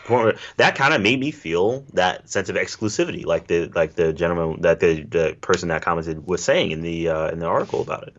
So, I mean, stuff like that kind of makes you feel like, okay, I'm getting my money's worth for this because I didn't have to go out and buy a DVD. It's just here. Yeah. You know, a week, I just had to wait a week and then it's here. So stuff like that they were doing at one point in time. They had stopped doing that, it seems. So yeah, I don't know what happened at some point. I'm thinking, you know, the obvious thing to point to is HBO Max. You know, you look at HBO Max where they're just kind of trying to put everything on there. It just makes more sense. You know, it just once they announced HBO Max, the writing was on the wall right there for DC Universe. They're just waiting to see how long it's going to last before they just can it. But yeah, it's sad to see it go. There's a lot of downer stories today. It's sad to see it go. And you know, hopefully HBO Max delivers in the same way that DC Universe did. Yeah. I mean, do I think it's on its last leg? Probably. I agree with you guys. I think there could be an avenue for it to stay, and that where like we'd be fine with it and we still, you know, use it. I definitely feel like, you know, like you guys mentioned with the implementation of HBO Max, it kind of makes no sense to really, from their perspective, to have it. But I, honestly, like when it comes to whether or not it's a failure, I'll give it more of a pass because HBO Max is coming along and it's like, well, I mean, it's a Warner Brothers property, so you know it's one of those things where, I mean, 90% of the people I would imagine that had DC Universe are going to get HBO Max anyway. So, especially if they just move all the content that's on there into HBO Max. I mean, they have the most recent.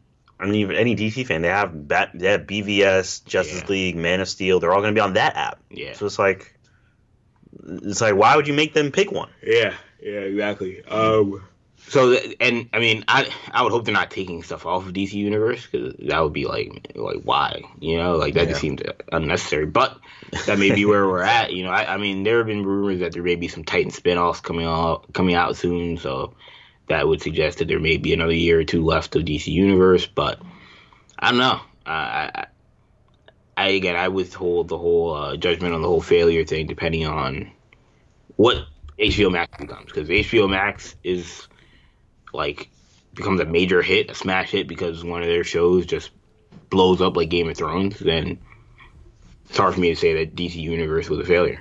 You know, if because Warner Brothers, at the end of the day, they're the ones making the money, but this HBO Max thing better work, because if that's a failure, then the whole thing's a failure. Then DC Universe is a failure, HBO Max is a failure, and Disney's the winner. So that's why I'll withhold judgment for now.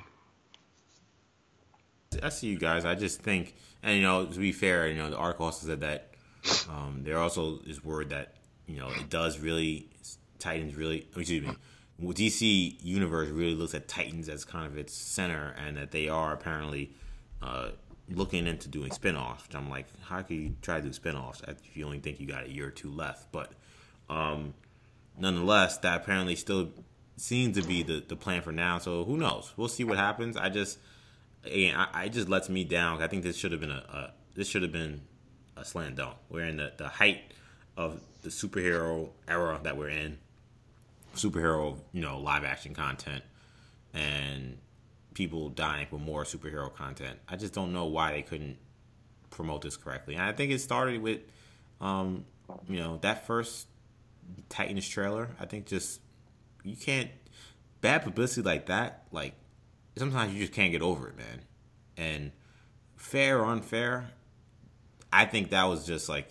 I think, that was like a night Mike Tyson get, knockout in the first round. Like, I don't know if they ever really got out the gates. Or, that was opening the first quarter down 18-0. Like they just, and it was at a time where DC was just reeling with, like, their movies and nobody thinking that they could compete with Marvel. And they put that trailer out and it was terrible.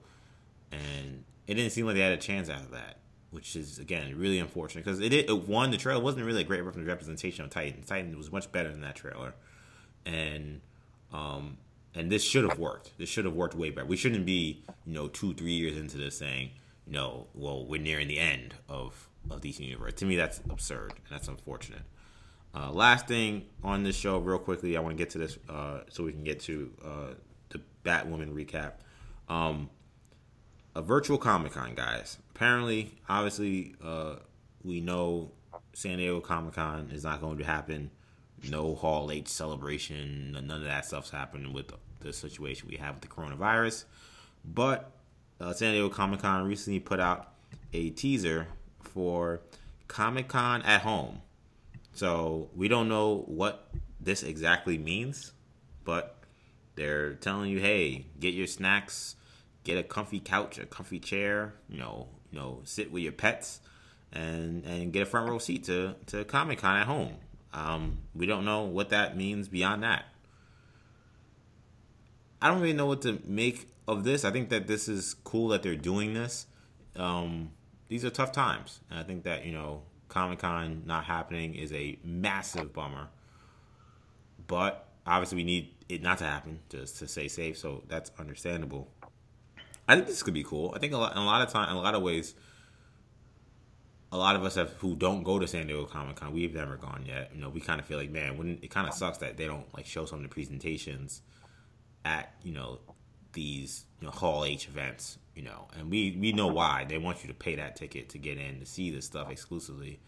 But I'm sure some people would pay to watch it from their computer. So if there is enough cool stuff for Marvel, for Warner Brothers, for any of these movie companies and television companies to do some kind of panel, whether it be empty arena, not empty arena, but them at their home, or maybe just individual presentations that are maybe videotaped by these companies, I'd say go for it.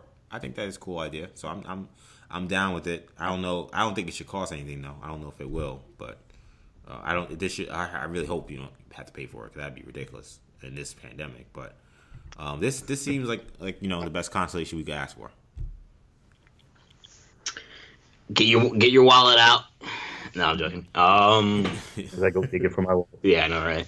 Yeah, look, I mean, the whole virtual kind of presentation thing, I mean, film festivals, I've talked about there, a lot of film festivals are going virtual this year. Turner Classic Movies had their annual film festival. They aired it on their channel. And E3 is kind of the video game version of Comic Con. I mean, obviously Comic Con does deal with games sometimes, but kind of the video game version of Comic Con, and they are having maybe not an official E3 thing, but a lot of video game companies are having presentations around the same time E3 would have come out. So we will see those types of deals happening. And the question would be, will we get the same experience as and the same type of content that you normally would get at Comic-Con? That will you get it virtually? Will these companies feel more obliged to say, you know what, Marvel? If I'm Marvel, like I'll show you everything because I know it's not exclusive to anybody, but that's for obvious reasons. But we got to show it to somebody. So there's not going to be any private showings or anything for the most part at this point. So you kind of have to show these people online. So I think this could be more massive than I think we think. Yes, there is a possibility this is just going to be a whole bunch of kind of just interviews, puff pieces about what people are working on, but it could end a lot of celebrity guest appearances, like the Kids' Choice Awards type thing, But my guess is that there could be more actual footage of stuff that maybe we normally wouldn't get released to the masses that we'll get at Comic-Con. Now, of course, obviously, there's less stuff filming, so it makes sense why you're not going to get any trailers to Eternals, or maybe Eternals, but you're not going to get any trailers to Shang-Chi because there is no filming right now. And, depending on how, by the time we get to July, maybe there will be, maybe they've found ways to, kind of skirt the system a little bit, but it's going to be certainly slowed down. But, I don't know. I think this could be interesting. I agree with the whole thing. It almost have to be free because anything that you show, it's just going to be on YouTube probably 10 minutes later. So it really makes no sense to pay, So I'm guessing this will be a cool experience, but I'm excited. Glad we're getting something. Yeah, we need it, and I think I agree, Cam. I think this could end up being pretty big, especially when I think about like how big the NFL draft was, right? And like even though that's an event that it's not apples to apples because we get all the same information people at the draft get at the same time pretty much, but the NFL really did show a blueprint for how to do really great presentations remotely, and I don't see why Comic-Con, I know they don't have the money the NFL does, but they have a lot of money, and these production companies have just as much money as the NFL.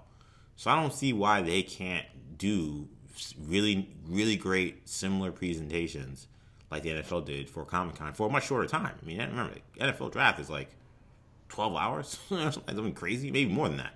So you're talking about maybe, each maybe 3 hours a night you do something, and you have all these certain panels throughout the evening that you can log into and watch. I think that it's a decent idea. It's going to be a lot to throw together. I mean, it is time that is like nothing now because we're all kind of at home and no one's out doing anything, but nothing to look forward to. Not looking for forward to holidays or anything. So it's a very weird time, but I mean, July is not that far from now. So to put it together is gonna take it's gonna take a lot, but if they get the ground running early enough, I wouldn't be surprised if this ends up being really solid. Let's do our episode recap of the week, guys. So you gotta get Shamari, EJ. You gotta get Shamari. Yeah. You didn't get cracking this yet? Oh, my bad, Shamari. My bad. What you guys say with this? Okay. Nah. I mean, when it comes to this Comic-Con being virtual, I think it could be fun for some people. I mean, obviously, you're missing out on the whole Hall H madness. Being there, experiencing it. We personally still haven't experienced it, not in San Diego at least, but I know it's a big event for a lot of people and it's disappointing a lot of people, but the situation globally right now is what it is, and they had to do what they had to do to make sure people are safe and healthy and all that. But yeah, I mean, it should be it could be still a fun experience. I don't think it'll probably be to the level of the draft because Goodell is such a character and these people's houses and all that stuff kind of just being a whole situation in itself. Yeah. Just something to talk about for a while, but it could still be big, especially with all the content that is released at Comic-Con, all the different, well, of course, the merchandising. They'll probably find a way to squeeze that in there as well. But I mean, all the different things are announced, different shows, different projects announced, all the different. It's a whole media event. It's almost like E3 now. Right, exactly. Where it's like a media event now. So yeah, they'll find ways to get all those crazy announcements in there, and I mean, hopefully it's not paid, but if they do make it paid, I'm sure some people out there will pay. I would argue it's probably the biggest entertainment kind of festival of the year at this point. I mean, I don't know. I mean, it's possible. I mean, there's so many other. I know there's a lot of music festivals. And, I don't know where you count music. I say Coachella. No, I wouldn't. I'm not talking like music festivals, like concerts and things of that nature. But just like in terms of like entertainment, kind of, just like E3, for example, is in that discussion as well. But I don't know. You mean like a convention? Yeah, conventions and different types of panels and film festivals. I mean, I guess if you want to count music festival, you can, but I mean, it's up there, man. Yeah, it's definitely up there. Let's talk about Batwoman. So these episodes, we're only one episode away from the season finale, which I'll be honest, guys, I didn't have a good, sense of how many episodes was this season or how far along we were, but this is ending at episode 20, Old Mouse, which is happening next week. We haven't watched, we missed several episodes, but I'm not going to really dwell on a bunch of these episodes. I want to focus more towards stuff we've seen recently. And we have Hush, guys, in the Arrowverse. No, we don't. Oh, okay. We're starting right off the gate, Sham. Go off. What you don't like this Hush? All right. Well, no, not at all. Honestly, I mean, I think part of shocked. I mean, Roy's gonna love it. Oh no. Yeah, I don't know why. I mean, I don't know what gave you that impression. But yeah, no. I mean, especially since I very recently read the Hush comic. Great movie. In preparation for the movie. Yeah, fantastic movie. Yeah, okay. But in preparation for the movie, I had recently read the comic. I'm like, this is a really good comic, and seeing this, I was like, no, this is not the comic at all, really.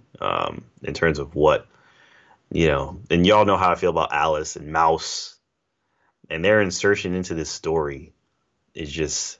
I mean, Hush is he's just some gunman. No, he's just some kind of food stamp Two-Face. Yeah, honestly, like it's like, nah, man, this is not the Hush storyline. I mean, there's no other villains. There's no conspiracy. There's no. I mean, there's barely any mystery. There's no mystery. Bruce Wayne has nothing to do with this, which I immediately took issue with. The fact they were even doing Hush in this show, I was like, I don't like this. Why? Bruce has nothing to do with this story, so I don't like it. So it's just none of it works from top to bottom. Yeah. The character himself is a caricature worse than some of the worst Gotham caricatures. I mean, look at it. I mean, the mask that he has on, it looks like he can just take it off. Yeah, it's really looks so fake. Yeah, that costume is garbage. It's not good, man. It's something you see at Comic-Con, man. So I don't know. I was not feeling Hush at all. So I'm shocked, man. I give this. Are you really shocked? No, I'm not shocked. Okay. But like, I give this a 0. I was like, are you really shocked? I'm so surprised. It was great. I was like, wow. But I give this a 0 out of out of whatever it's 10, 100, name it, man. This Yeah. is really, really not. I mean, just in terms of Hush content, this is like not what any Hush fan would want, I would imagine. So yeah, I'm not feeling it at all. And just in terms of the general storyline, I mean, some things are doing. I like Luke. I like Mary. In terms of just characters in the show that I enjoy seeing, Kate has been better, I think, lately. But there've been less Sophie drama, which I've enjoyed. I mean, y'all know how I feel about Alice and Mouse. So really, I was hoping they would have have less significant roles, but that hasn't been the case. And then what they have them infusing Hush and how they've infused him in, I have not liked. So I mean, it is what it is. Batwoman is what it is at this point. Season finale. This didn't feel like last episode didn't feel like a penultimate episode. So I don't know. I feel like they're kind of floundering, but hopefully it ends on a somewhat positive note. Yeah. I would imagine we all kind of have similar thoughts, but I was worried when I saw Tommy Elliott in those episodes, man. Like before, he was all like, it was in Arkham and stuff. He was in Arkham. He was sounding like the homie from Gotham, the Mad Hatter. Yeah, he sounded like Tetch. Yeah, he sounded like Tetch. He was bugging. I'm like, calm down. He was at a 10 in every scene. I'm like, oh my gosh, this guy can be Hutch. Yeah, I was from the jump. I was like, when they said that was nah. Elliott, I was like, oh no. I was like, this is a nightmare. Yeah. So, yeah, that was a red flag, and he becomes we'll call him Tetch, becomes Hush, and he's like, it's just, I mean, the costume was goofy. I saw some guy tweet, he looks like a Power Rangers extra. Like, it's just, it doesn't look good. And I mean, but if we're being honest, like, if I would have told you, like, 3 weeks ago, a month ago, we could get Hush in Gotham, we can get Hush in Batwoman, I would trust Gotham more than I would trust Batwoman to do Hush right. And I think at least Bruce is in Gotham. Yeah, I mean, he's so central to the storyline. I think they could have done it. I think it was so stupid the way the guy only talks about Bruce Wayne. Like, I get it, he's Hush, but like it was just so weird. It's like he's not even in the show. Like, can we stop talking about Bruce Wayne? It's so annoying. Yeah, but I'm Bruce's best friend. I was like, shut up. So stupid. But like, I think there was a way you could have done it where you could have had the Bruce Wayne thing be a factor, but not, smack me in the face with it and Hush work. But they just, like you said, they put it perfectly. You say it's a complete caricature beyond Gotham levels. I mean, Gotham loves doing the caricature of the Batman villain. This is like to the 10th degree of like, this is like the cartooniest version of Hush that you can possibly make. Like, as if this was something that was supposed to come on like Batman the Brave and the Bold. Like, it didn't seem like real. Like, yeah. So I mean, if I saw this costume at Comic-Con, I wouldn't think twice about interviewing this person to come on my YouTube channel.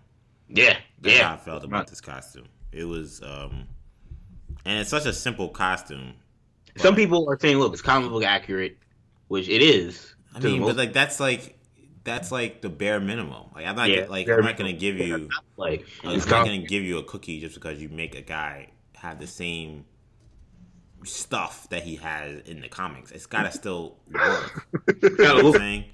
And the way he was bandaged, the jacket, the oversized jacket, the way he kept wielding those two pistols, which to me it almost became a little caricaturist. Like, I get like, oh, that infamous shot of Hush with the two pistols. But like, he was wielding those pistols like every 2 seconds. They wanted to give me that same shot. It's like, fam, I get it. They're trying to show me the shot from the comic, but you can't keep showing it to me every 5 minutes. It's like those two pistols were glued to his hands. He couldn't work. He couldn't function throughout the whole episode unless he had two pistols in his hand. Like, I get being comic book inspired and being comic book accurate, but that was just it was comical what they were doing to this character. I've never seen a character. Maybe the League of Shadows as a group or League of Assassins as a group. But man, I've never seen a character that people clamor for so much that we never thought we'd really see just be ruined so badly within like a year by like all parties. We cried for a year, man. We need to get Hush. Gotham, freaking the DC animated movie universe, and now we get him. We get him for like 2 seconds. Arkham in Arkham Knight. Yeah, Arkham Knight. They gave him for 1 second. He wasn't even a playable level. Like, NPC. Come on, guys. It's almost like they're trolling us. It's like, yo, all right, y'all want Hush? All right, watch this. Y'all keep complaining. Maybe y'all won't complain about Hush after we do this to him. Like, and to me, also, again, similar to what we saw with that movie, like, I don't know, Hush is a really strong villain, and to see him kind of working as a lackey for Alice, that looks so without any brain. Like, Hush is like a mastermind, and this guy is just following orders. He doesn't have any rhyme or reason to anything he's doing. Like, just awful. That was like Bane level Dark Knight Rises. Like, why is Bane taking orders? But at least that was after Bane was established as like a great villain. And then they kind of ruined him. Like, this guy from the jump was he was all wacky and goofy. His origin beforehand was terrible. They made him Hush, and he was just as bad. It's like, how do you do that, man? Like, again, we talked about at the beginning of the show, like, the whole Doctor Doom, like, kind of not giving him an origin initially and stuff. Like, you could have done that with Hush. He could have been Hush in the beginning. At least I would have been interested, like, oh, snap, they're doing Hush. Like, I don't want to see the guy turn into Hush. I think that already kind of hurts it. So, I don't know. It's a bizarre costume. In some ways, I wonder if they would have been better off not trying so hard, honestly, to get that Hush. But again, I don't know. I don't want to get into body shaming, but I also think, again, he kind of doesn't look all that physically imposing. So he's wearing that jacket. I think they miscast. I'll be honest. I think they miscast. Yeah, I think it's a bad miscasting. But I say that, but at the same time, like, the character that they're asking him to play, like, I think he's actually done a decent job. The actor, but like, this is not Hush. So this is not the guy. This shouldn't be this character. Like, you should just make him someone else. Like, yeah, it's depressing. I got to be honest. It's depressing that this is how this turned out. And when the episode before I saw he got the bandages, I was kind of like, okay, let's see where this goes. And then when you finally see him in the full costume, the next episode, you're like, oh man. I didn't think it'd be this bad. I didn't. I really didn't. I thought it would be a lot better than this. That was rough. In terms of the story, I kind of, and maybe there's an extra twist involved, but I kind of wish the twist with Alfred's niece, I wish would have been a little more diabolical than it turned out to be. I was expecting it to get really dark. I was kind of worried it was going to get too dark. I was like, oh my. Yeah, that kind of would have thrown me off too. You know what? You're right about that too. I did worry. It's like, oh man, is she going to be like a full-on villain? Like, yeah, I wasn't sure I liked about that, but this team way too. She's out there. Didn't she twist the guy's neck? Yeah. Like, she snapped the dude's neck. Like, she's out here killing people. When did she do that? Didn't she kill a dude when she was fighting in the you know what I'm talking about, right? Oh yeah, when they had her chained up. Yeah, they had her chained up. The gang, the thug guys, right, the mafia guys. Yeah, but I didn't mind that as much because they were mafia guys. I mean, maybe I sound like crazy, but they were mafia guys and they were like trying to torture her. And I think of her as like Black Widow, like she kills people. So right. I wasn't. It was brutal, but I wasn't. It didn't alarm me as much, I guess. I hear. But it just seemed like they were revving up for a really diabolical conclusion to whatever she was after, and it doesn't seem like that's where we're going. It's like, oh, I thought I was doing something good, and now I realize I wasn't. So now I'm on your team, and it's like, I don't know. Maybe there is going to be another twist, but I almost think at this point when you explain it away so easily, I almost feel like now another twist just seems a little too much to ask too early. Then they threw in the whole thing at the end with the kryptonite. I'm just like, yawn. All right, fine. Eye roll. Not like, oh, BVS or Dark Knight Returns. Yeah, I mean, I hope. I think some World's Finest like crossover could actually help the show.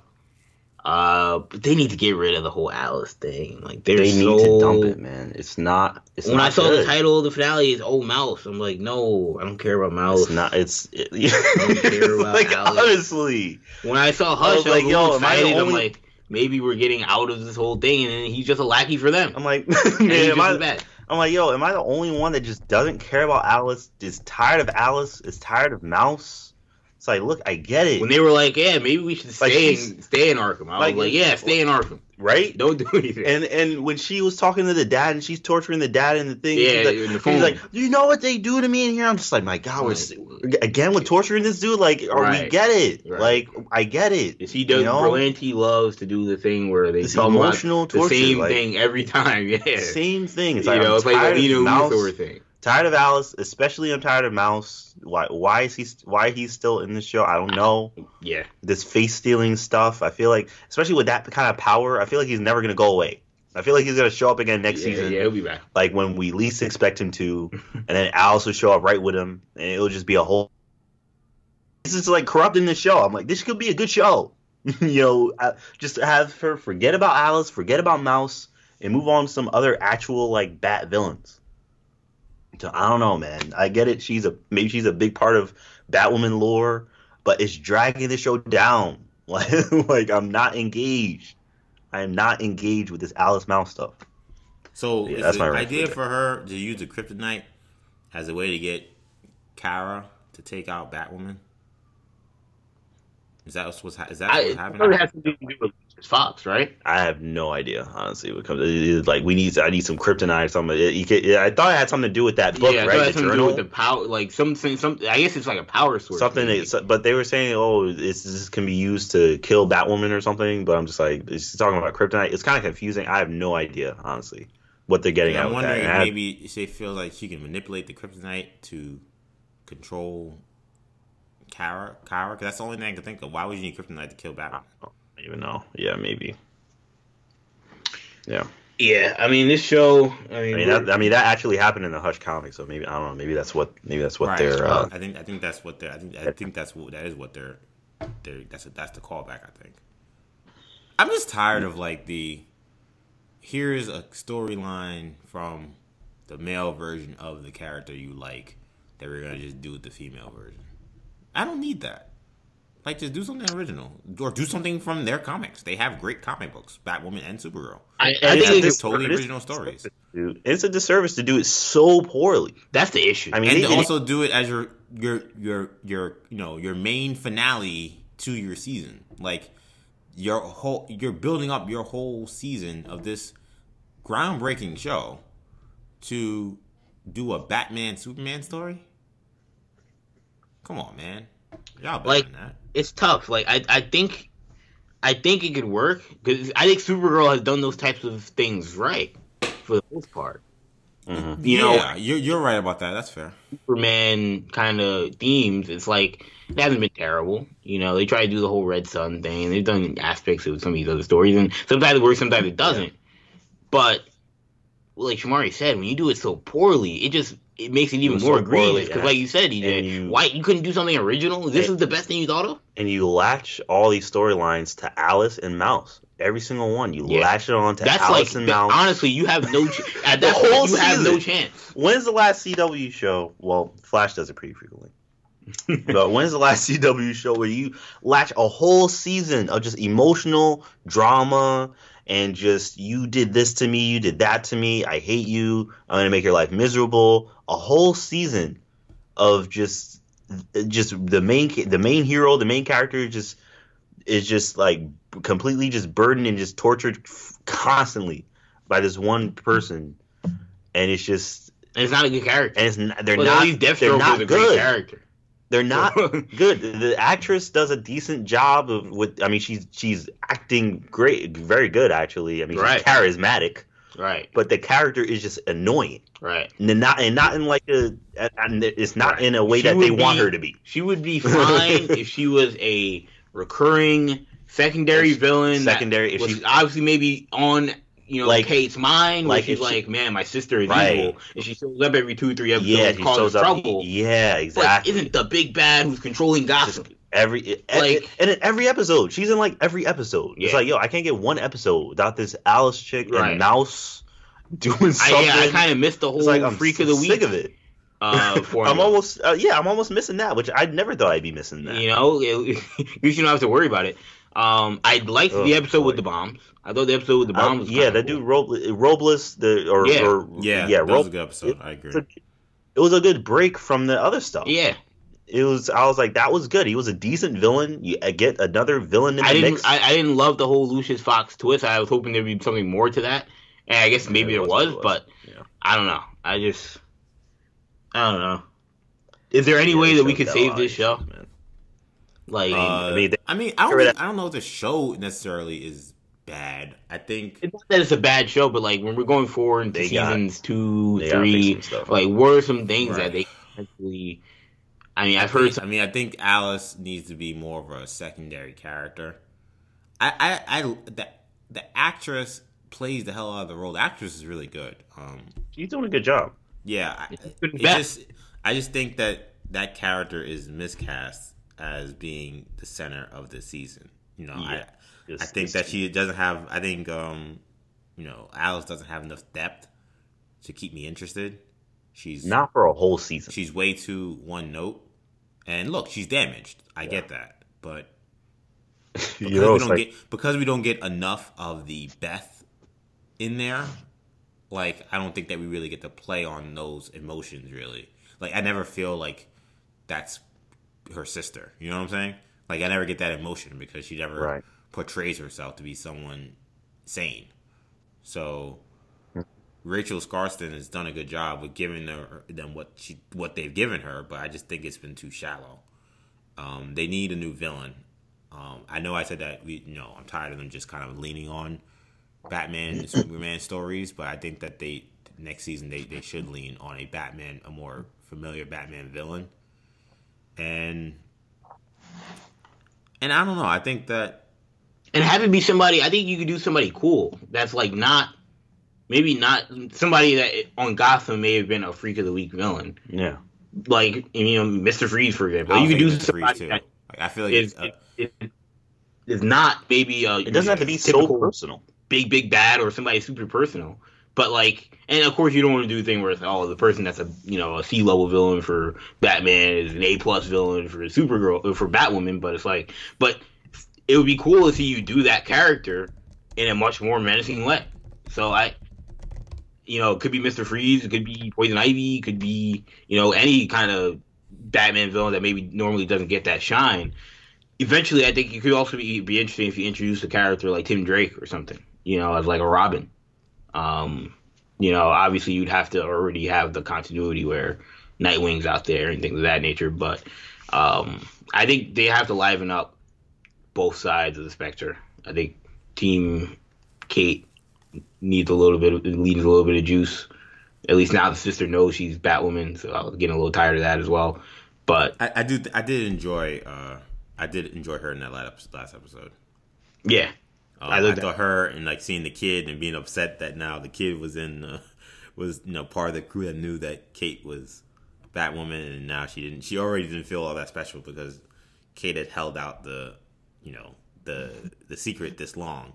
But then seeing now some teenager also knew that she was Batwoman. I thought that the actress did a really great job of playing off that. And man, Mary and Luke for me have been carrying the show. Yeah. I think that's fair. Completely honest. I mean, Batwoman. Kate. Her storyline's been fine, but it's so connected to Alice always. I hate to be so. I feel like I'm kind of beating a dead horse. I hate to be like that, but it's true. Her whole thing is. Well, the problem I think, Shim, is this. Yeah, I think the problem is they never really got beyond. They never got beyond. Okay, you thought your sister was dead, and you thought you were the reason she was dead, and now she's alive.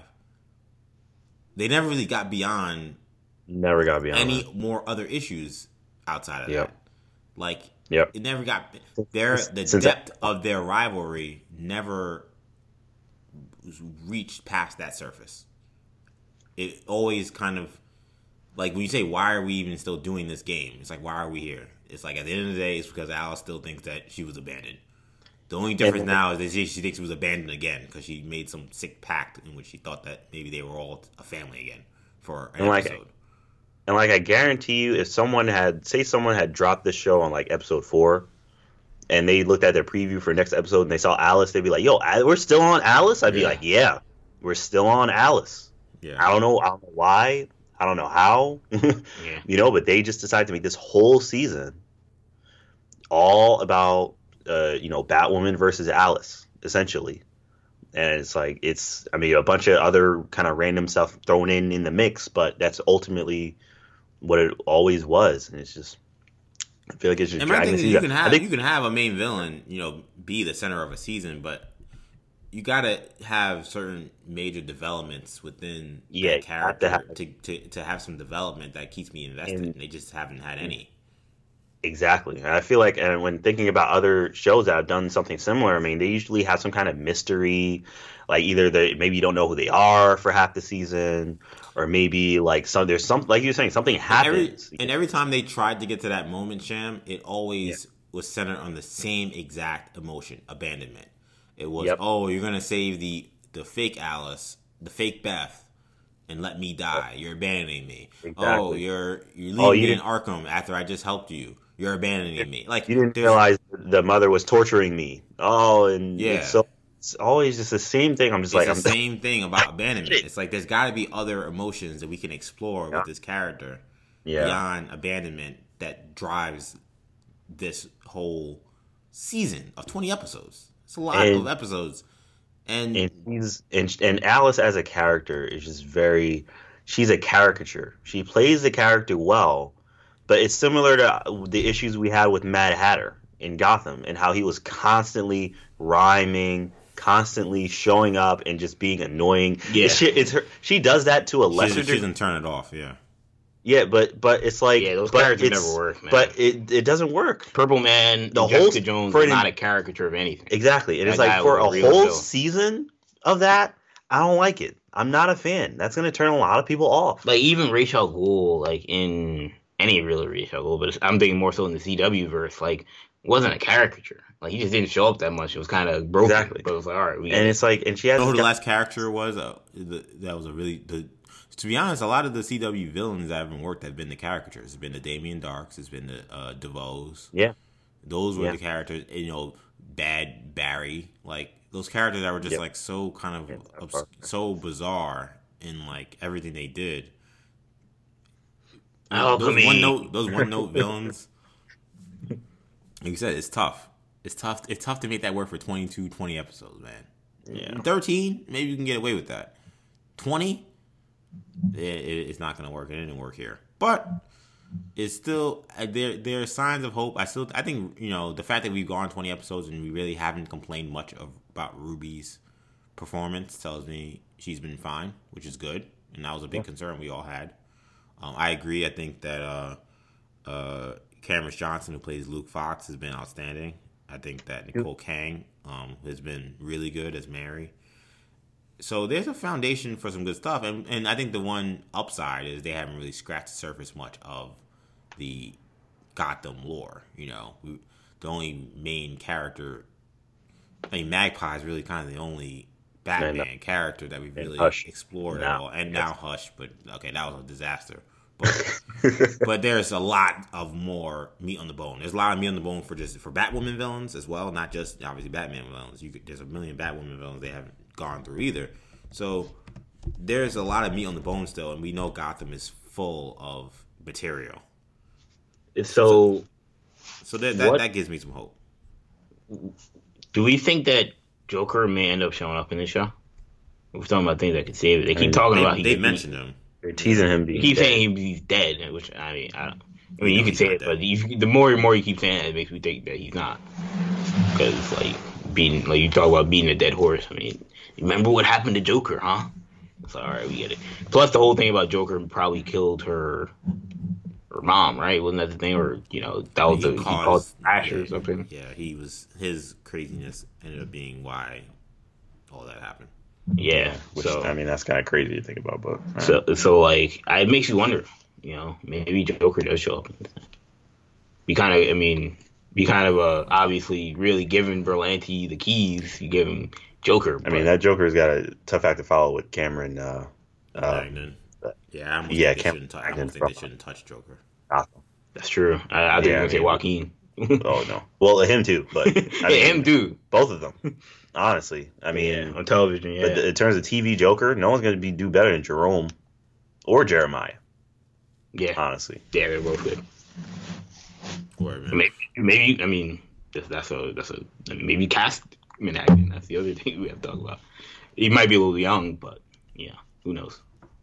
Look, I'm not gonna put anything past Manhattan's ability. He's earned all the praise he gets. So if they wanted to say, "All right, you're a Joker," I wouldn't put it past them and say that's a bad idea. I think younger Batwoman. But that's a good place to wrap the show, guys. So I hope you guys enjoyed this edition of the New Generation Hero Talk podcast. I certainly had a lot of fun. You can, of course, catch all of our shows on New Generation Podcast Network on Apple, SoundCloud, Stitcher, TuneIn, and Spotify, which I just learned this week. We are on Spotify. I gotta be honest, I'm not quite sure how that happened. There was an effort at one point to put us on Spotify that did not work. Now we're on there, so awesome, really exciting. Yeah. So we know Spotify is a great home for podcasts. So the fact that we're on there is very important to us. So make sure you guys check us out on Spotify now. So the fact that New Generation is a Spotify network, that's dope. So those are our channels. You can catch our podcast. You can catch our YouTube channel, of course, New Generation Media. You can follow us on social media. We're on Twitter, New Generation Pod, on Instagram, New Generation Podcast, and on Facebook, New Generation Media. You can find Shamari on Instagram and Snapchat, MCSham22. I am on Twitter, EJ_Stewart, and on Instagram, ActionEJ. Thank you guys once again for listening in. For Shamari, for Kendall, I'm EJ. Peace.